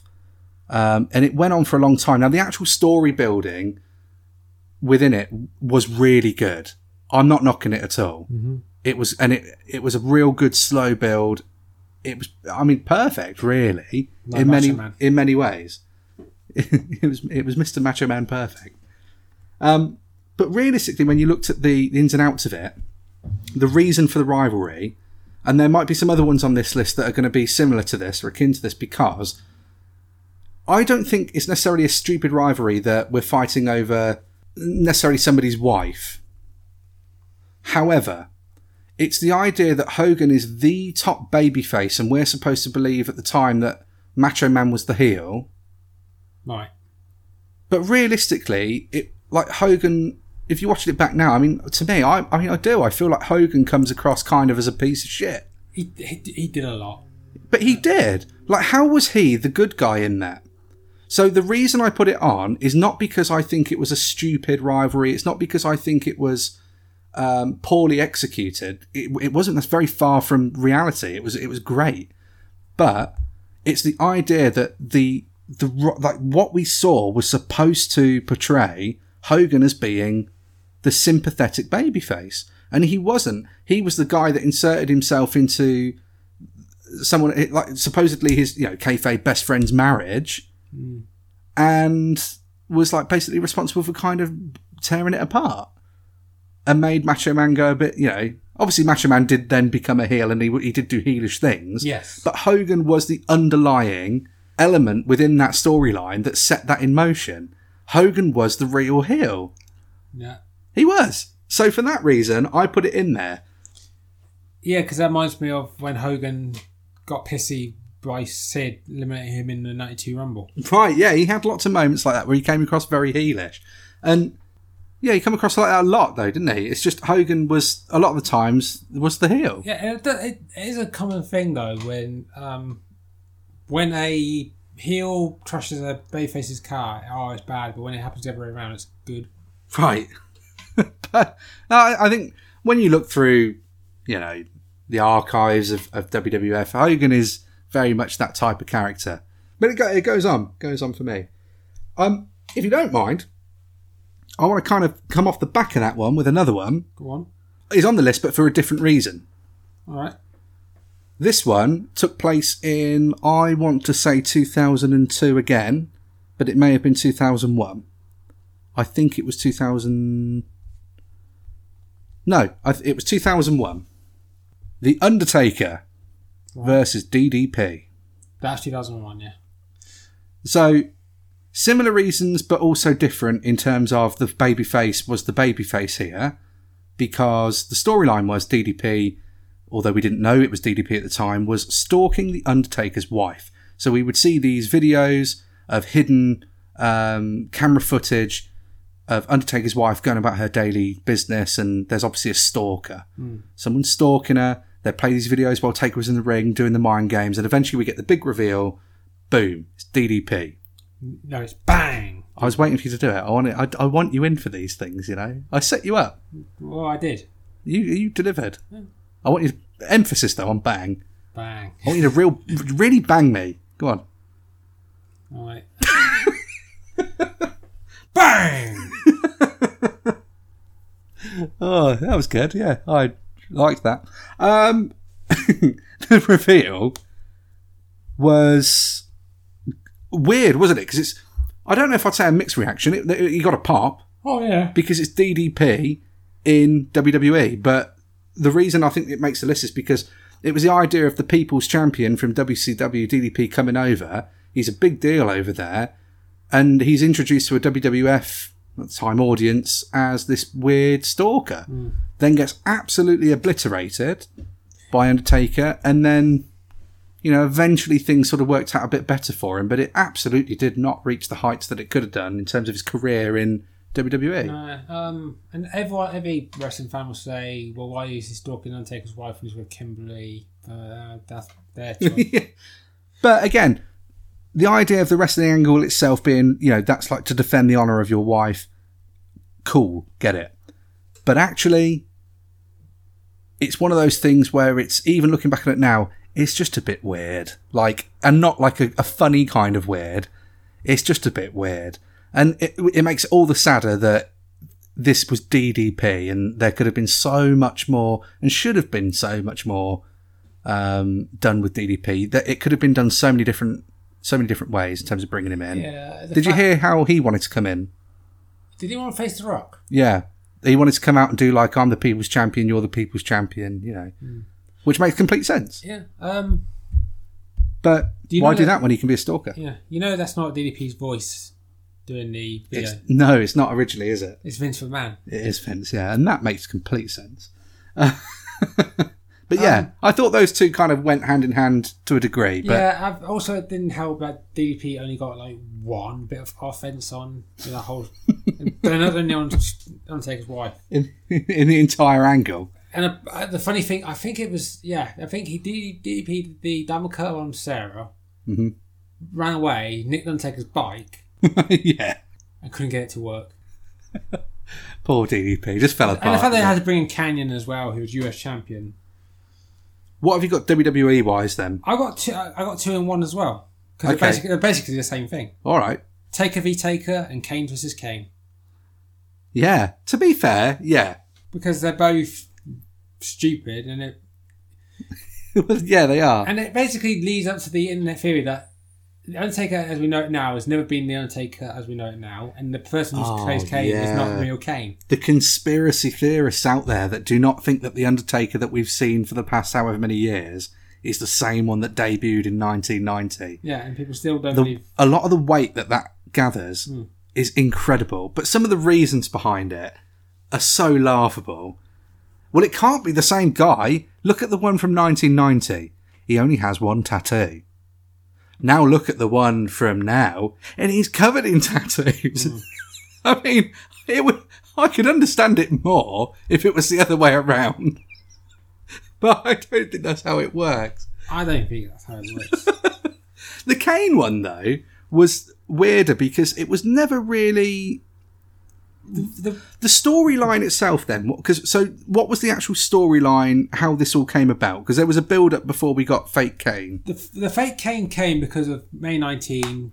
May 19. Which was the Signal Evil movie, the first one. Right, but this wasn't established within the storyline. No, the storyline was that May 19 was the day that his parents died by the fire that Undertaker caused. And then all of a sudden... like a week or two later after this, I think it was a match against Orton. The lights go out and this Kane comes out, Mask Kane. Played by Luke Gallows. Was it a theatrical production? That's what they wanted. It might as well have been. Comes up with the worst wig since Undertaker. I know. And when he came back, when he showed his head in real life. And yeah, they had a match on pay-per-view, which the fake Kane won. And then the next night, because the match went so badly, they got rid of Luke Gallows and they'd never heard of him again. But apparently the reason why they did this was because Glenn Jacobs himself was going to retire. What, so they did this to keep him? Glenn Jacobs was going to retire and have Luke Gallows be Kane, and this was the real Kane and this other Kane was a fake. No. What, so the Glenn Jacobs unmasked? Glenn Jacobs Kane was going to be a fake. No, surely not. Yeah, Luke Gallows was Kane all along, and Glenn Jacobs. It was me, Kane. Was just a fake Kane. Wow. Yeah, they're worthy contenders for this list. And going to the fake Undertaker, it came because Undertaker against Yokozuna in Rumble '94. Technically, the Undertaker died. Yeah, that was the kind of But the funny thing is, the guy who played the fake Undertaker was Marty Jannetty. Until they brought in this fake Undertaker, which was Brian Lee, who would be a Chronic, WCW, who was best friends with Taker, so it makes sense. They're both about the same height. Yeah, it works with the hair over the face. Yeah. And, I think they did a good job as they could have done in terms of like not having too many close-ups, but it worked. But the fact that, because it was Ted DiBiase bringing him in, and this led to a match at SummerSlam, which was the main event of 1994 SummerSlam, and it's bloody awful. But I think the commentary... One thing I'll say about Vince on his commentary was that he did do very well at selling things. I think he really did get things over as best as he could on commentary. For that time, it wouldn't hold up now, but for then, I think it was actually, I actually rated Vince on commentary, not going to lie. And one of the things that this Undertaker did was have the really big urn. Yes. That Paul Bearer didn't like. There's been some funny stuff. All right, I'm gonna bring this one in.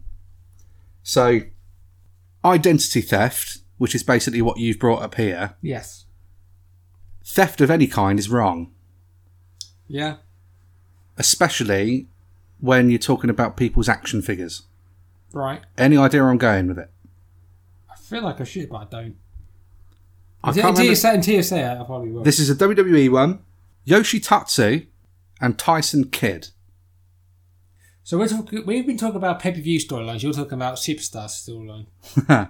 This was, I can't remember the year, If I had to guess, with Yoshitatsu, it'd be like late 2000s. It's going to be 2010s. I think you're right. Yeah, it's going to be. I think somewhere between that sort of time frame, because Tyson Kidd is still.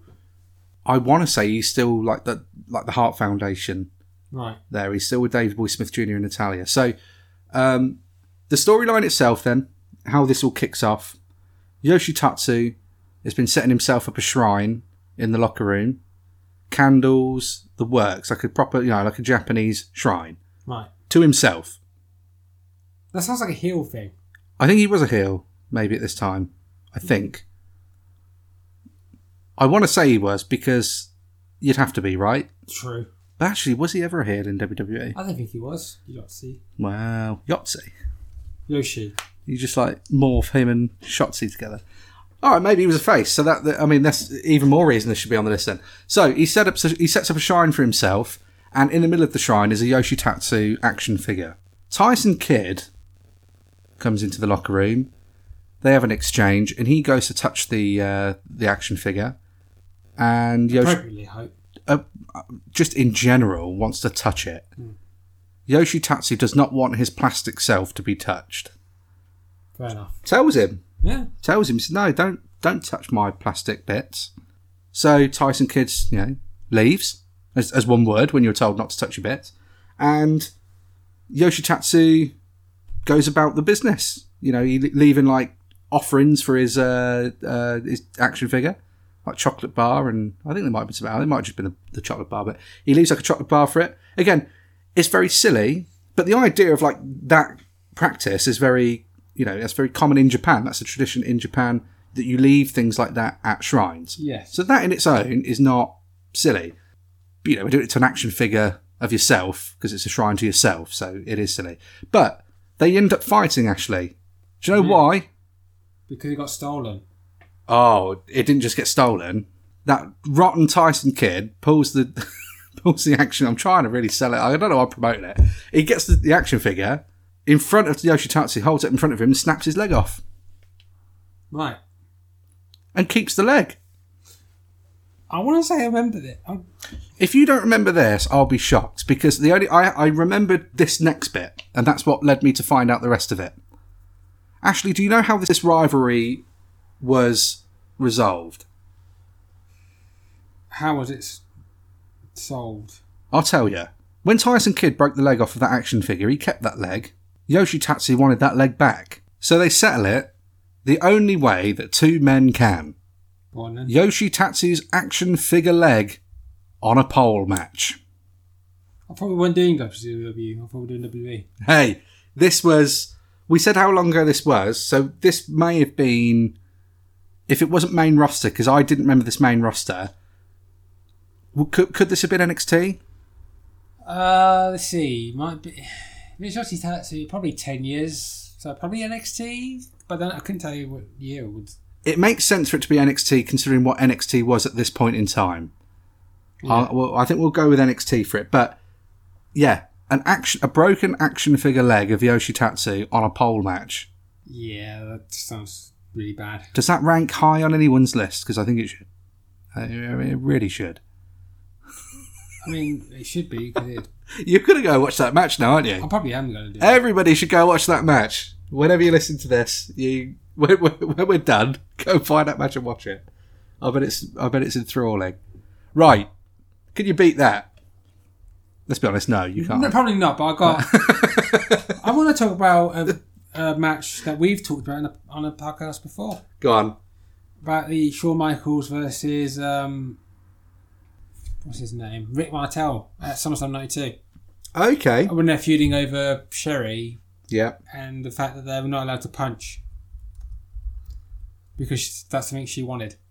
I'm not saying it's the worst, or it's one of the... I'm just saying it's a stupid story. It's a stupid storyline. It doesn't necessarily have to be like these are the worst storylines, but it's just ridiculous ones. Some are funny, some are cringe, some are bad. It's just silly reasons to be in a rivalry.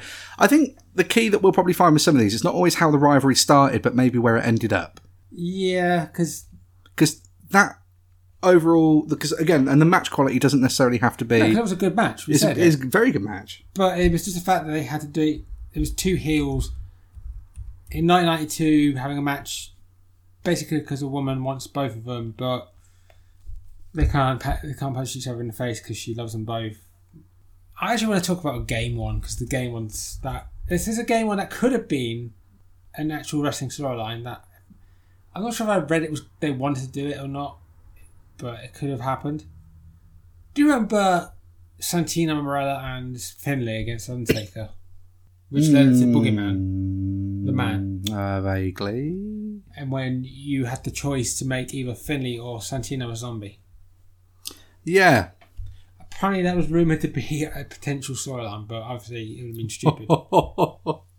Maybe it's stupid then, but they have since done zombies. Yes. Only in games could that happen. Only in games. But we say that, but we have just covered an action figure on a leg. Yeah. An action figure on a leg. An action figure leg on a pole leg. It was no, it wasn't on the body. Yeah, some of those you could do the gaming stories all day, couldn't you? Yeah, for the storylines on them. But I just want to talk about another game one because you can bring them up. Bring up what you want, mate. I think this one that we've not mentioned. This is the trend now. You drop your keys in every episode. Yeah, this is one that I'm surprised we haven't talked about yet. Go on. Custody of Dominic. It was coming. It is coming. I don't want to. We might as well do it. We can do it now. Yeah, I don't know if we want to make it. If we're going to make it the last one, not now. Not making this to the last one. But say if it was going to be the last one we're going to do. But it's to be fair, because I did just say about it's not always how the rivalry starts. Because I think one of the common misinterpretations of this is this was what the rivalry was about, and that's true. It got to this point, but it's not how it started. I mean, it literally was Eddie and Ray started out as friendly competition almost. Well, it was, wasn't it? It was friendly competition. They were the WWE Tag Team Champions. Yes. They wanted the match against each other at WrestleMania 21. Really good match. But the story was sort of moved into this whole Eddie just can't beat Ray. So he becomes more increasingly frustrated with each match that they have and he can't win it. And so he turns heel. That alone, absolutely fine. Makes perfect sense. Yeah. I can't beat this guy. I'm getting really frustrated with myself. So I'm going to resort to underhanded tactics. Completely fine. But those underhanded tactics, Ash. It just lies, he cheats, he steals, and he... tries to steal his son back. Yeah. This part is, though, it is absolutely balmy. Isn't it? Like, the idea that if it were to be true, obviously it's not, but if it were to be true and Dominic Mysterio really was Eddie's son, of course it makes complete sense for you to settle it in a wrestling match. Because let's face it, I mean, going to court's going to cost a lot of money. Yeah, ask Johnny Depp and Amber Heard. Damn right. Timely reference at the minute. In a couple of years, probably not. Yeah. But, why spend all that money when you can just have a ladder match, put the contracts in a briefcase, and just see you can get it first, I guess. And then obviously have the kid there watch it so he can see his fate with his own eyes. Yes. And the social worker be there too, because, she's got to make sure, she's got to be there to witness it. True. This is a legal transaction. You make it sound like it's an actual purchase. It was, wasn't it? That's what it was for. It was to see who he's going to spend the rest of his life with. Daddy Eddie or Daddy Ray. It's just still makes you laugh because you go, this kid looks like Rey Mysterio, even if you don't know what Rey Mysterio looks like without the mask on. Yeah. I think it's weird, isn't it? Like there is no denying it. It deserves to be in the list of weird rivalries. But again, they have really good matches, and the ladder match itself was good.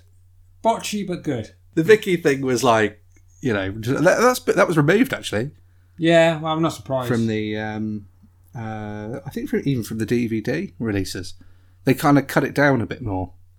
I'm pretty sure. I know you heavily edited at least. Edited to make it look like nothing went wrong. Yeah, but yeah, custody of a child hanging in the balance is up there with a leg on a pole. But we'll keep with the idea of theft. Go on. We'll keep the idea of theft. This one is another lesser known one, Ash. And there's actually, to be fair, this happens a lot in pro wrestling, but I'll explain it as a broader thing. It's the theft of someone else's item. Not necessarily a wrestling figure, but a crown, for example. Or, say, their attire. Now, we see this a lot, and it's even been more relevant recently with AEW. You see Adam Cole and Red Dragon stealing the titles from the actual champions. Yeah, nothing really new in wrestling. It has happened a lot, but you steal the title belts.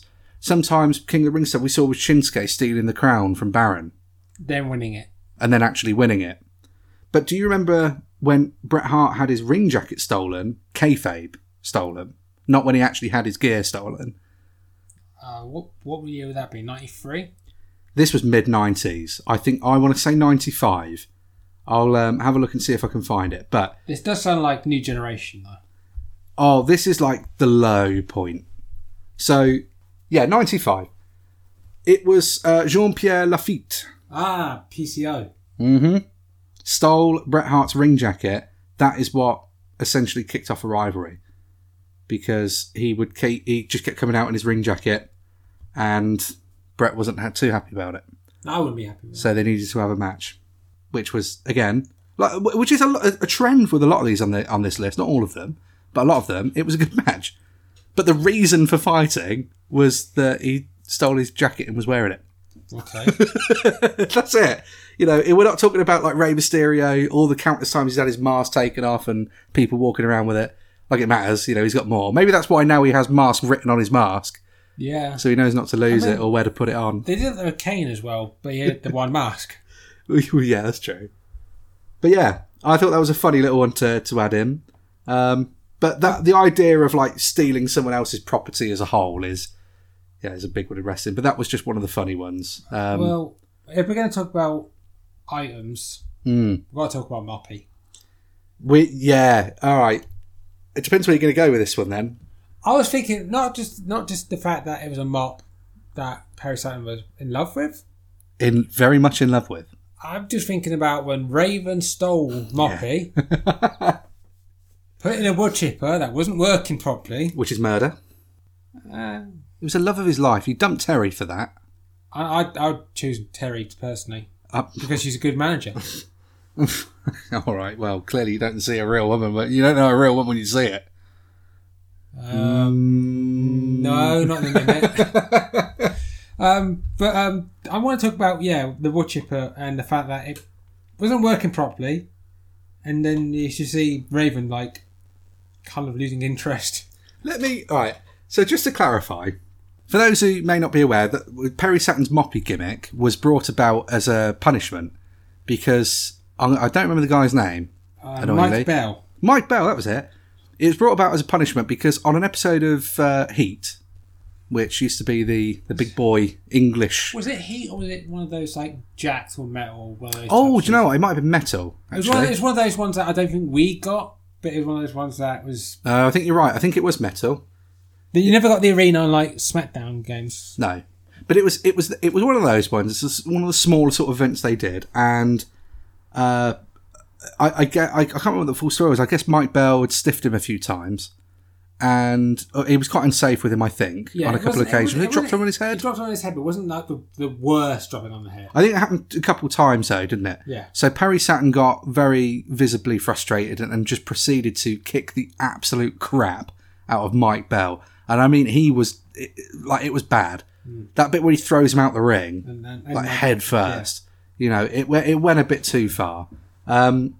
So yeah, the story goes they were very upset with him. WWF officials very upset with him at the time, and so they lumbered him with the Moppy gimmick, where he had to be in love with a mop and go around in those like segments where he'd put hats on it and wigs on it and take it out on dates and whatever. So I can understand this, right?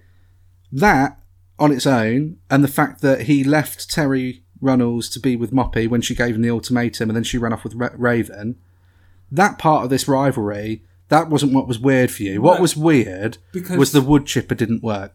Yeah, because they're set up to a pay-per-view match. That moment, not... Let's be honest, you find it weird because the machinery didn't work. Well, it is that because it's funny watching Raven. And the fact that Raven's like doing a voice like... And then all of a sudden like this wood chipper is like not working properly. and he's like looking around to go, like whoever the person behind the camera was, and like the agent probably, and like, I don't know what the fuck I'm doing. I don't know how to operate this thing. And he was just like, I'm surprised they trusted Raven with machinery, considering he almost turned off WrestleMania 17. yeah. No, that definitely deserves to be on the list. That was a funny one. You want to stick with now we're all in on WWF now and WWE. Well, I was going to say, is there any AEW ones that you can think of? No, probably will be. We'll probably come to it. I'm going to do this one off the back of that. This one's not a good one, but if we're on the sort of topic of the girlfriend thing, we can't not talk about Katie Vick. Oh no, that's fair.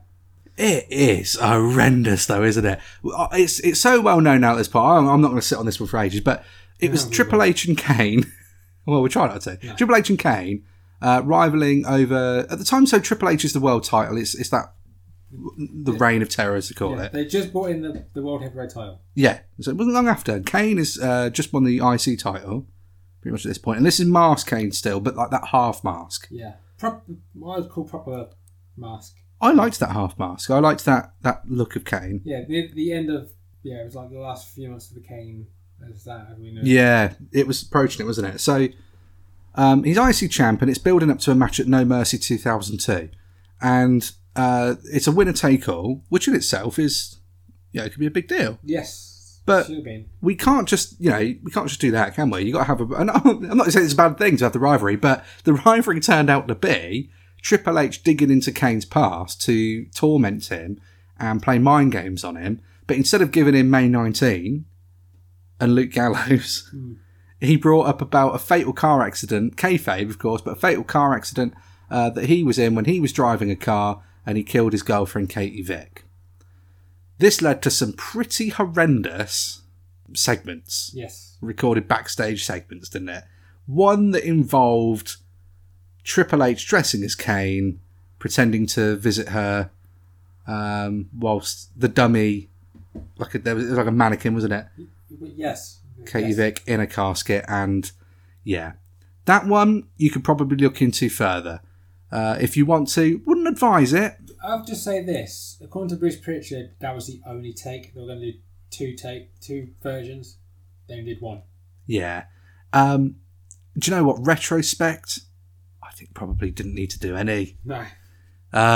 It was very distasteful, and I don't even want to make light of it because, like, you got to laugh at just like the idea that somebody, and not even just one person, because this would have been a team, but somebody eventually, Vince, would have been like, yeah, let's do it.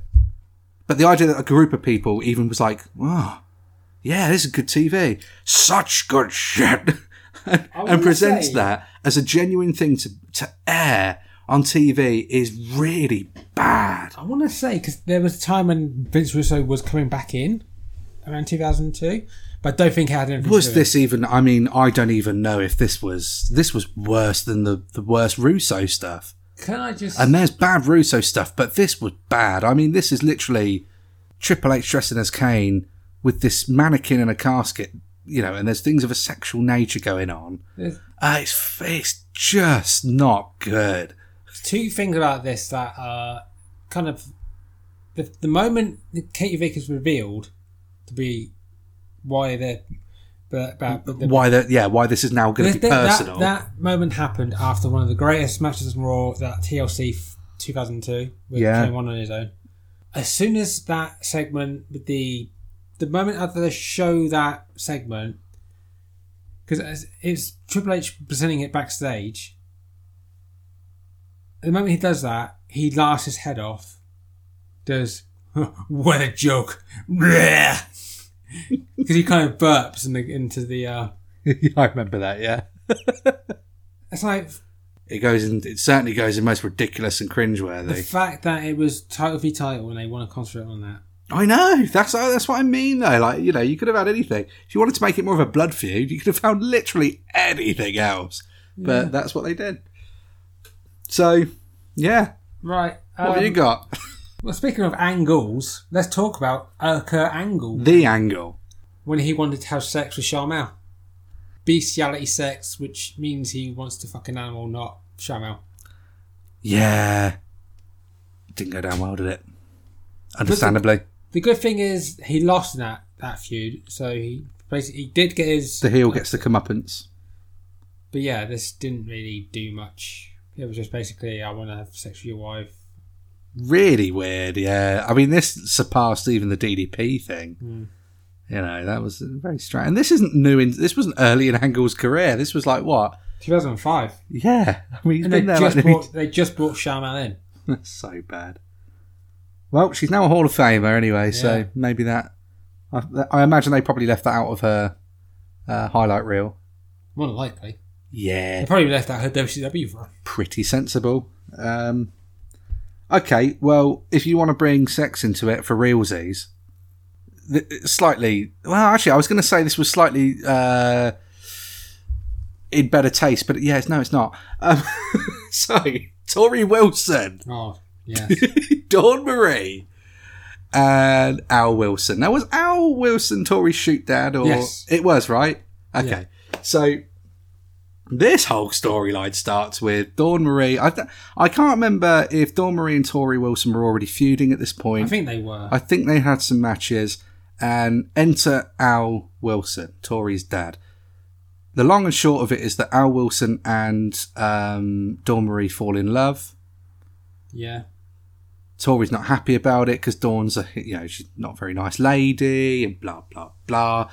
They end up doing all these sexy things together and then they get married in their panties in the middle of the ring. I remember watching the episode of SmackDown. It's weird, isn't it? I don't know if my mum or dad walked in when that happened. It made it worse. Because I'm 12 coming into 13 at the time. Yeah, you walk in and see an old man and some woman in their pants in a ring getting married. I'm sure. Oh, I hope that happened. That's funny.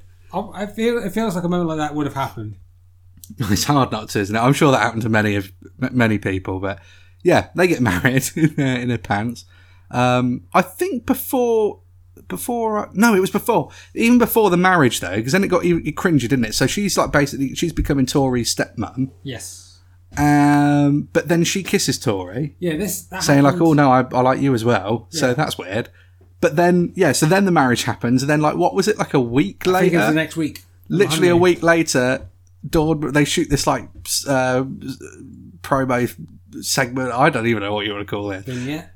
It's something. It certainly is something. They shoot them in the hotel room, and she's trying to wake up Al Wilson, and he's dead because he shagged too much. Yeah. Yeah, what he just said is... He shagged himself to death. It's not funny, but it is, though, isn't it? Because it's just ridiculous. I still can't get over it. And then they have like another match because obviously, you basically killed my dad. You're not skipping the funeral, are you? Oh God! Oh, the funeral. So I'd seen some outtakes where they was like recording the thing where he's in the casket and stuff, and then he like keeps jumping out to like scare Tori or something like that. But apparently, my God! Apparently, that was going to happen. He was going to come back to life and say, "I'm disappointed in you, Tori." Wow! I just can't believe this was a real thing. And it makes it worse that the week before Tori Wilson was in the Hall of Fame, he actually died in real life. That's a shit. Yeah, bless him. I mean, fair play to him, for going along with it. Well, fair play to everybody involved for going along with it, but it's not one of their finer moments for WWE. I don't know if it was a blow-off match, but wasn't the match like after like the kayfabe death? Wasn't that also at No Mercy 2002? No, they had a match at Rumble 03 because their reign was like the end of. That's it. Yeah. I think they did have a match at No Mercy, but I don't know if they. I might have confused it, but the whole thing is some merciless blur because it's terrible. Because it was built as the first ever stepdaughter versus stepmom match, and then that's it. Yeah. Because I watched all of that SmackDown 2003, and I barely mentioned it after. I'm not gonna lie, Ash. I think if this was a competition at the moment for who's bringing the worst to the table, I mean, so far I've hit you with a couple of heavy ones. A plastic leg on a pole match and somebody who shagged themselves to death. So their daughter's going to take revenge on the stepmom. I got a WCW one. Wrestling! I got another WCW one, which... Come on then. Yeah, we need to go back to them. Right, the reason why there was a year feud between Hogan against the Three Faces of Fear, later would become what were they called? The Tower, was it not Tower of Doom? Is this Kevin Sullivan's? Kevin Sullivan, yeah. Yeah, it's that cult, isn't it? Yeah. Yeah. The reason why Kevin Sullivan hated Hogan was because Kevin Sullivan's kayfabe brother, Dave Sullivan, who was called Evad because he was dyslexic, and that means that you can't spell your name. Sure. Yeah. I mean, why not just be dyslexic? Yeah, that was because Hogan was Dave Sullivan's favourite wrestler, and they had a feud for like 2 years. This was mad, wasn't it? Because that whole faction was made. Like, there was some big names in there, wasn't there? They had. That's what Big Show came in. Yeah. Because didn't this lead up to that monster truck match? Yes. Where again another kayfabe death, but it's all right because he came back He came back later in the night. Later. Because he fell in either the riverside or the. Yeah, he was. At least he wasn't side. wet. Yeah. Thank goodness that water was dry. Which also led to the Yeti. The Yeti. But yeah, the fact that they had the feud for so long because WCW, man, you gotta love it. Because it had what? Because it's led to uncensored in the it culminated at the uncensored 96, where it was Hogan again and Macho Man against, who was it? Like Kevin Sullivan, Zeus, Ric Flair, Arn Anderson, the guy who played Bane in Batman and Robin, I can't remember what his wrestling name was. Oh, yeah. Lex Luger was involved. There's other people, but yeah, they had Earthquake as a shark. Oh God, was it Kamala there? Kamala was there for a bit. You had it's crazy, isn't it? British Beefcake as Zodiac, and what a time! The Butcher. Yeah, this group led to Starrcade '94 main event being Hogan versus the Butcher. All right, that's brought me to this actually. Go on. You want to speak about Butcher? Blade? No. Oh. I set you up for the wrong thing. My bad. We're going to talk about butchering people's pets. Oh, okay. Yeah, it's because why not? I mean, we're here now, so we might as well go all in. The Big Boss Man versus Al Snow. This whole thing was... I mean, what was it? I don't know. I honestly don't know. I don't remember how it all started. I just remember the point of, obviously, Boss Man steals Al Snow's Chihuahua and he's basically holding it ransom. He's cutting them promos like about holding it hostage. And I don't know. I can't remember if it was like he needs Al Snow to do something to get his dog back or whatever it was. But anyways, he's got the dog and whatever. And they meet in the ring. They call a truce. And then at a hotel room, Big Boss Man cooks Al Snow dinner. And then he discovers that the dinner he's eaten is his dog. Yeah. Pepper. So, Pepper, that was it. I mean, that on its own is harrowing, isn't it? And this also led to the Kennel from Hell. Yeah. So, you can't just be mortified just from that alone. You then have to sit through the Kennel from Hell match, which really was from hell. Yeah. Can I also mention another Boss Man feud that happened that year? I think I know where you go with this. Big Show. Yeah. Well, it has to be, doesn't it? The fact that this led up to a title match at Armageddon 99. This was the big match at Armageddon 99. It was for the World Wrestling Federation Championship. And it was, 3-minute long match, and it was terrible because you had more death. It basically was because Big Show's dad, who already died in real life, he'd actually passed away. But his kayfabe on TV dad had died, but hadn't died because Bossman said he had died. Yeah. And to pull the prank on him, and then that leads to the infamous footage now of seeing Bossman rock up at the funeral, attach the rope to the coffin, and then just drive off with it, and then Big Show jumps onto it to somehow stop it from leaving. Yeah. And does that kind of like little roly-poly. I mean, it's just... I want to say it's bad, but it still makes me laugh. It's equal parts funny because of how ridiculous it is, but also obviously it's bad. But again, I suppose in terms of like a reason to fight, yeah, I get that, but it becomes so ridiculous. And it's like the Al Snow thing. A reason to start is because you stole my dog. This is wrestling. Can I just say, though, the best moment of all time is that poem, that the card. Oh yeah, because Bossman's every line is so funny to me. I know you think you should laugh, but the thing is though. I mean, we got to be realistic with it. Bossman was very good. Yeah, Ray Taylor was very, very good at that heel character, like what Bossman morphed into at that point. He was good. I mean, he was a good villain. Yes. It's just a shame that the thing is, he'd have been a good movie villain. It's stuff that you would expect to see as part of like a big film. But for professional wrestling, he still did an absolute stellar job with stuff. But it's just, I feel like he was just handicapped with, the overall kind of creative process. My favourite moment in that promo when he's doing the sympathy card is, "Shut up, listen to me." It's just the way he says it. If I could, I would do the whole poem now, but I can't remember it. I can remember bits and pieces, but I want to get it. I want to do it perfectly. You want to just randomly just come out with it one day, no explanation. Yeah. All right. You asked for a AEW one. I've got one. The whole thing, actually. So, when Miro first debuted, and he was introduced as the best man for Kip Sabian. But the initial kind of like rivalry that sort of first started was because the best friends broke his video game. Oh yeah, I remember that.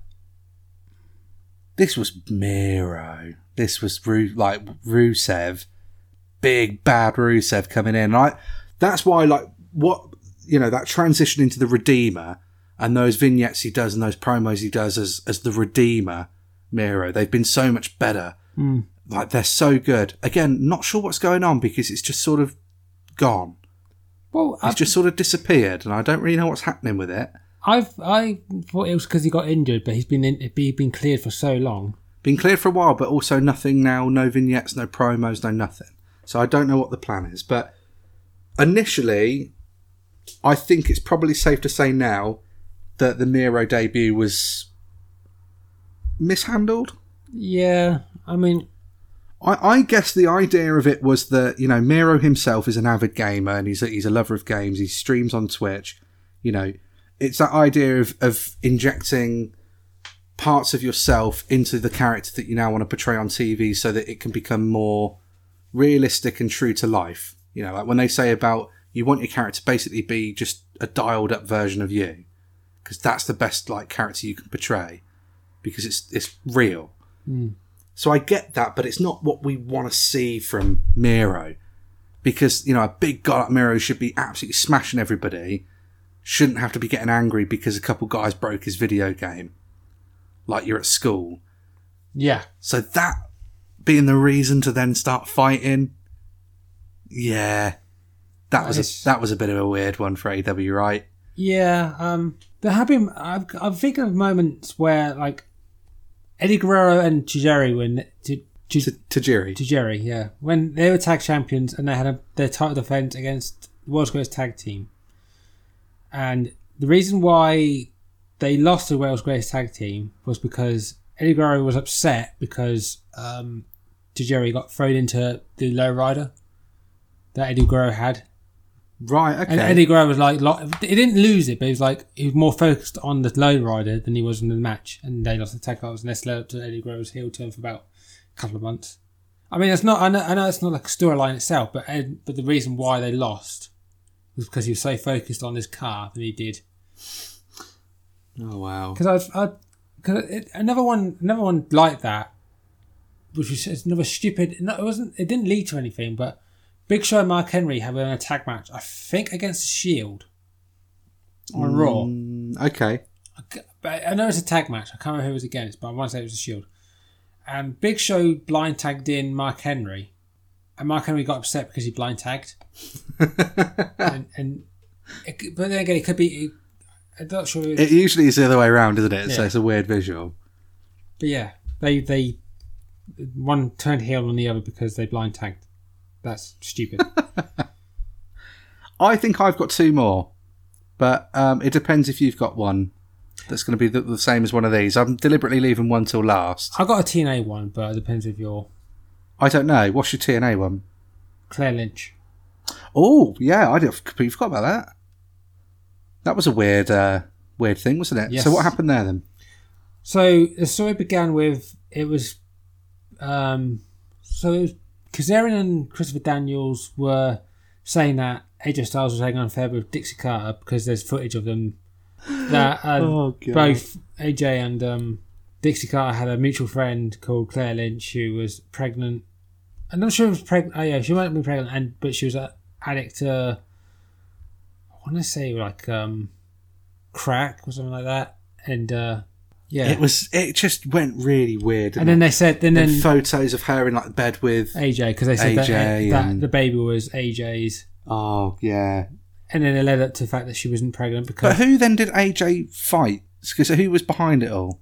Well, the thing was, it would lead up to, because the person who played Claire Lynch was found out to be an actress, not a real person. So she quit because the fans were being horrible to her on Twitter, and it turned out that she was never pregnant, and Kazarian and Daniels were lying. It's quite similar to the one you mentioned earlier, isn't it? The Keebler one. With and yeah, it got dropped and I never talked about it again. Good. Yeah, it's probably for the best. Don't think that was a highlight for anybody in anyone's career, but definitely one of the lower points of TNA. No.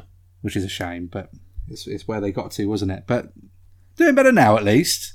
Not much better. Some of it is still. Well, this Impact still has some wacky kind of story. Yeah, I wanted to at least talk about one Impact because. I'm just going to bring in one. I mean, this fits in with the TNA stuff because it's where it all began, but with Broken Matt Hardy. Yeah. And the overall sort of saga between him and brother Nero, Jeff Hardy. So, at this point, both have been out of the company for some time. This is also post Jeff's initial TNA run that kind of went a bit awry because of the drugs and the alcohol and everything that happened there, and that infamous main event with Sting. So, some time after that, Matt's morphed himself into the broken Matt Hardy. It was funny, but it started off kind of serious, didn't it? But a little bit. It eventually knew what it was. I think Matt knew what it was, and it did become more funny.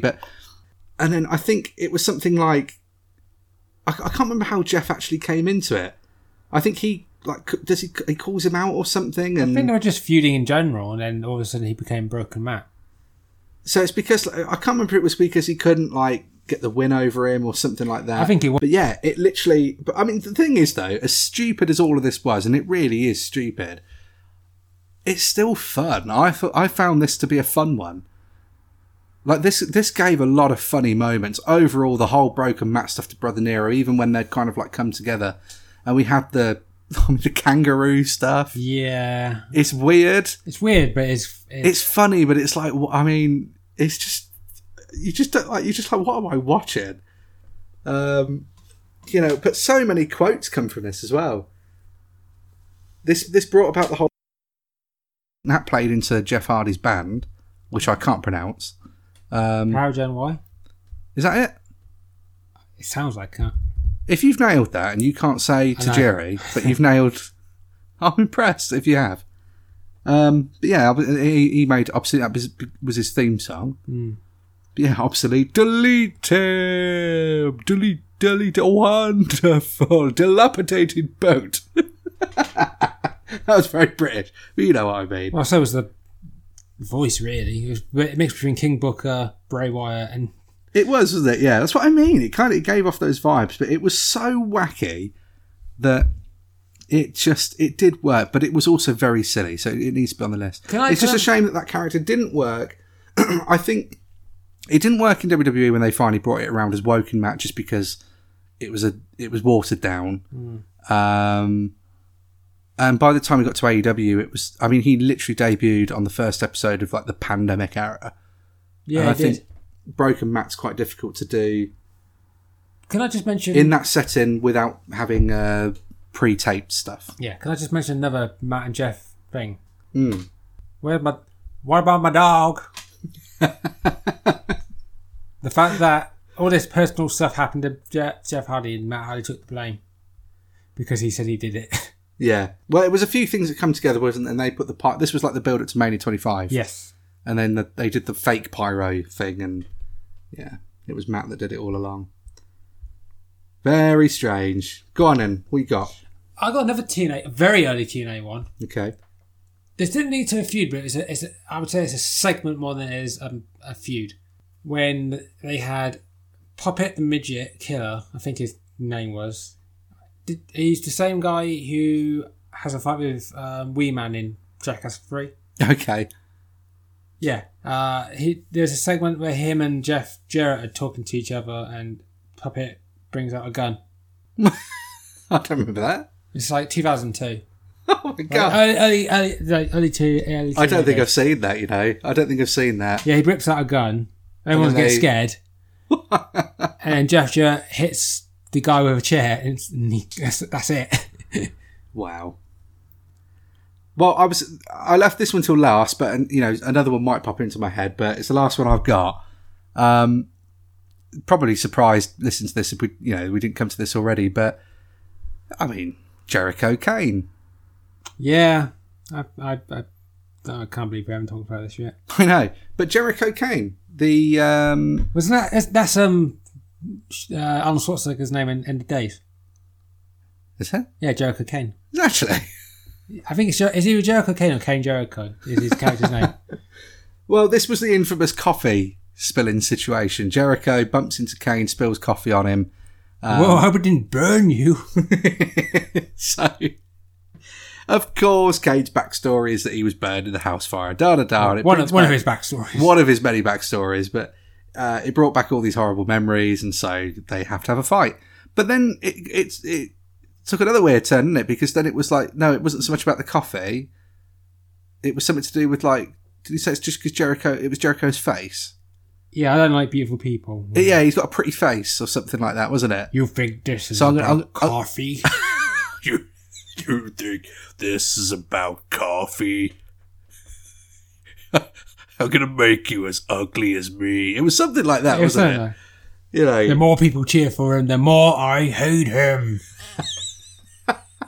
Yeah, it's Jericho Kane, but Kane is a C.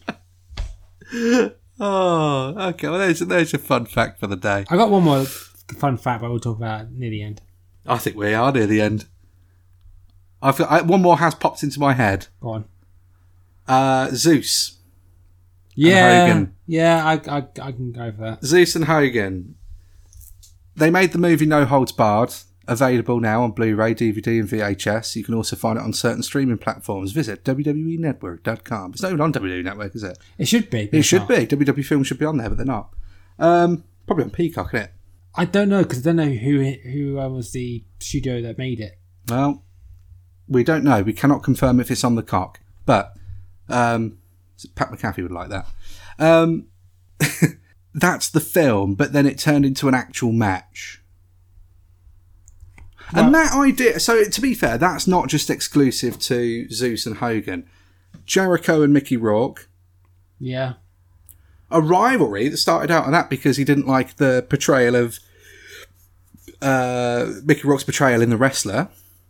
And then they couldn't even have the match in the end because Mickey Rourke worked himself into a shoot. Yeah. But there's loads of stuff like that, isn't there? Even more recently, I guess, with Sami Zayn and Johnny Knoxville. Again, it worked out brilliantly and the match was fantastic. But it's the idea of like people being jealous of someone being in a film or trying to take something out of the film and into real life. We mentioned again, I think it was on episodes 2 or 3 of Tier List, but the Brock Lesnar and Goldberg match when Goldberg returned was about Goldberg. I mean, it played into it, but it was Goldberg being in the video game. Yeah. Itself, like first one, obviously since Raw 2. Whichever one come first, that or Here Comes Pain. We'll just say Raw 2 because it probably was. You know, it's when they bring things out of like that external universe. To be honest, I'm saying Hogan versus Zeus, but if I do that as a very broad thing, where you bring something out of like the film or whatever, you know, game and industry universe and into the wrestling angle, then I'll probably say Suicide. The character Suicide. I was going to say, you're not talking about Tim Wright's story then. Oh my God, that was... Oh yeah, those things I did on WWE.com. Yeah, I watched them all and... Yeah. Oh wow. That's not live it today. No, the character Suicide was the character that you play as in TNA wrestling game. Yeah. Which I mentioned earlier. And they actually brought that character to, like, as a real character in TNA. Just bizarre, isn't it? Yeah, very. Like, and who did it end up being in the end? Because it was a few people, Kazarian was one. Chris O'Donnell's was another one. TJP was one. I think there was a few. Was Amazing Red? Might have been, but I don't know. But yeah, overall, the whole concept of those ones, but it's the Hogan and Zeus one came into my head first because it wasn't great. No. I think that's just why. But yeah. Right. What have you got? This is going to be the last one. Last one. Okay. We've come a long way since Leg on a Pole. Yeah. Right, this is not the reason why they feuded, but Austin Rock 3 at Mania 19... Is your last one? You're gonna throw Austin and Rock under the bus? Yeah. Why not? This wasn't, like I said, it wasn't the reason why this happened, why they had their third match, but the promo after No Way Out 2003, one of the best Rock heel promos on Montreal.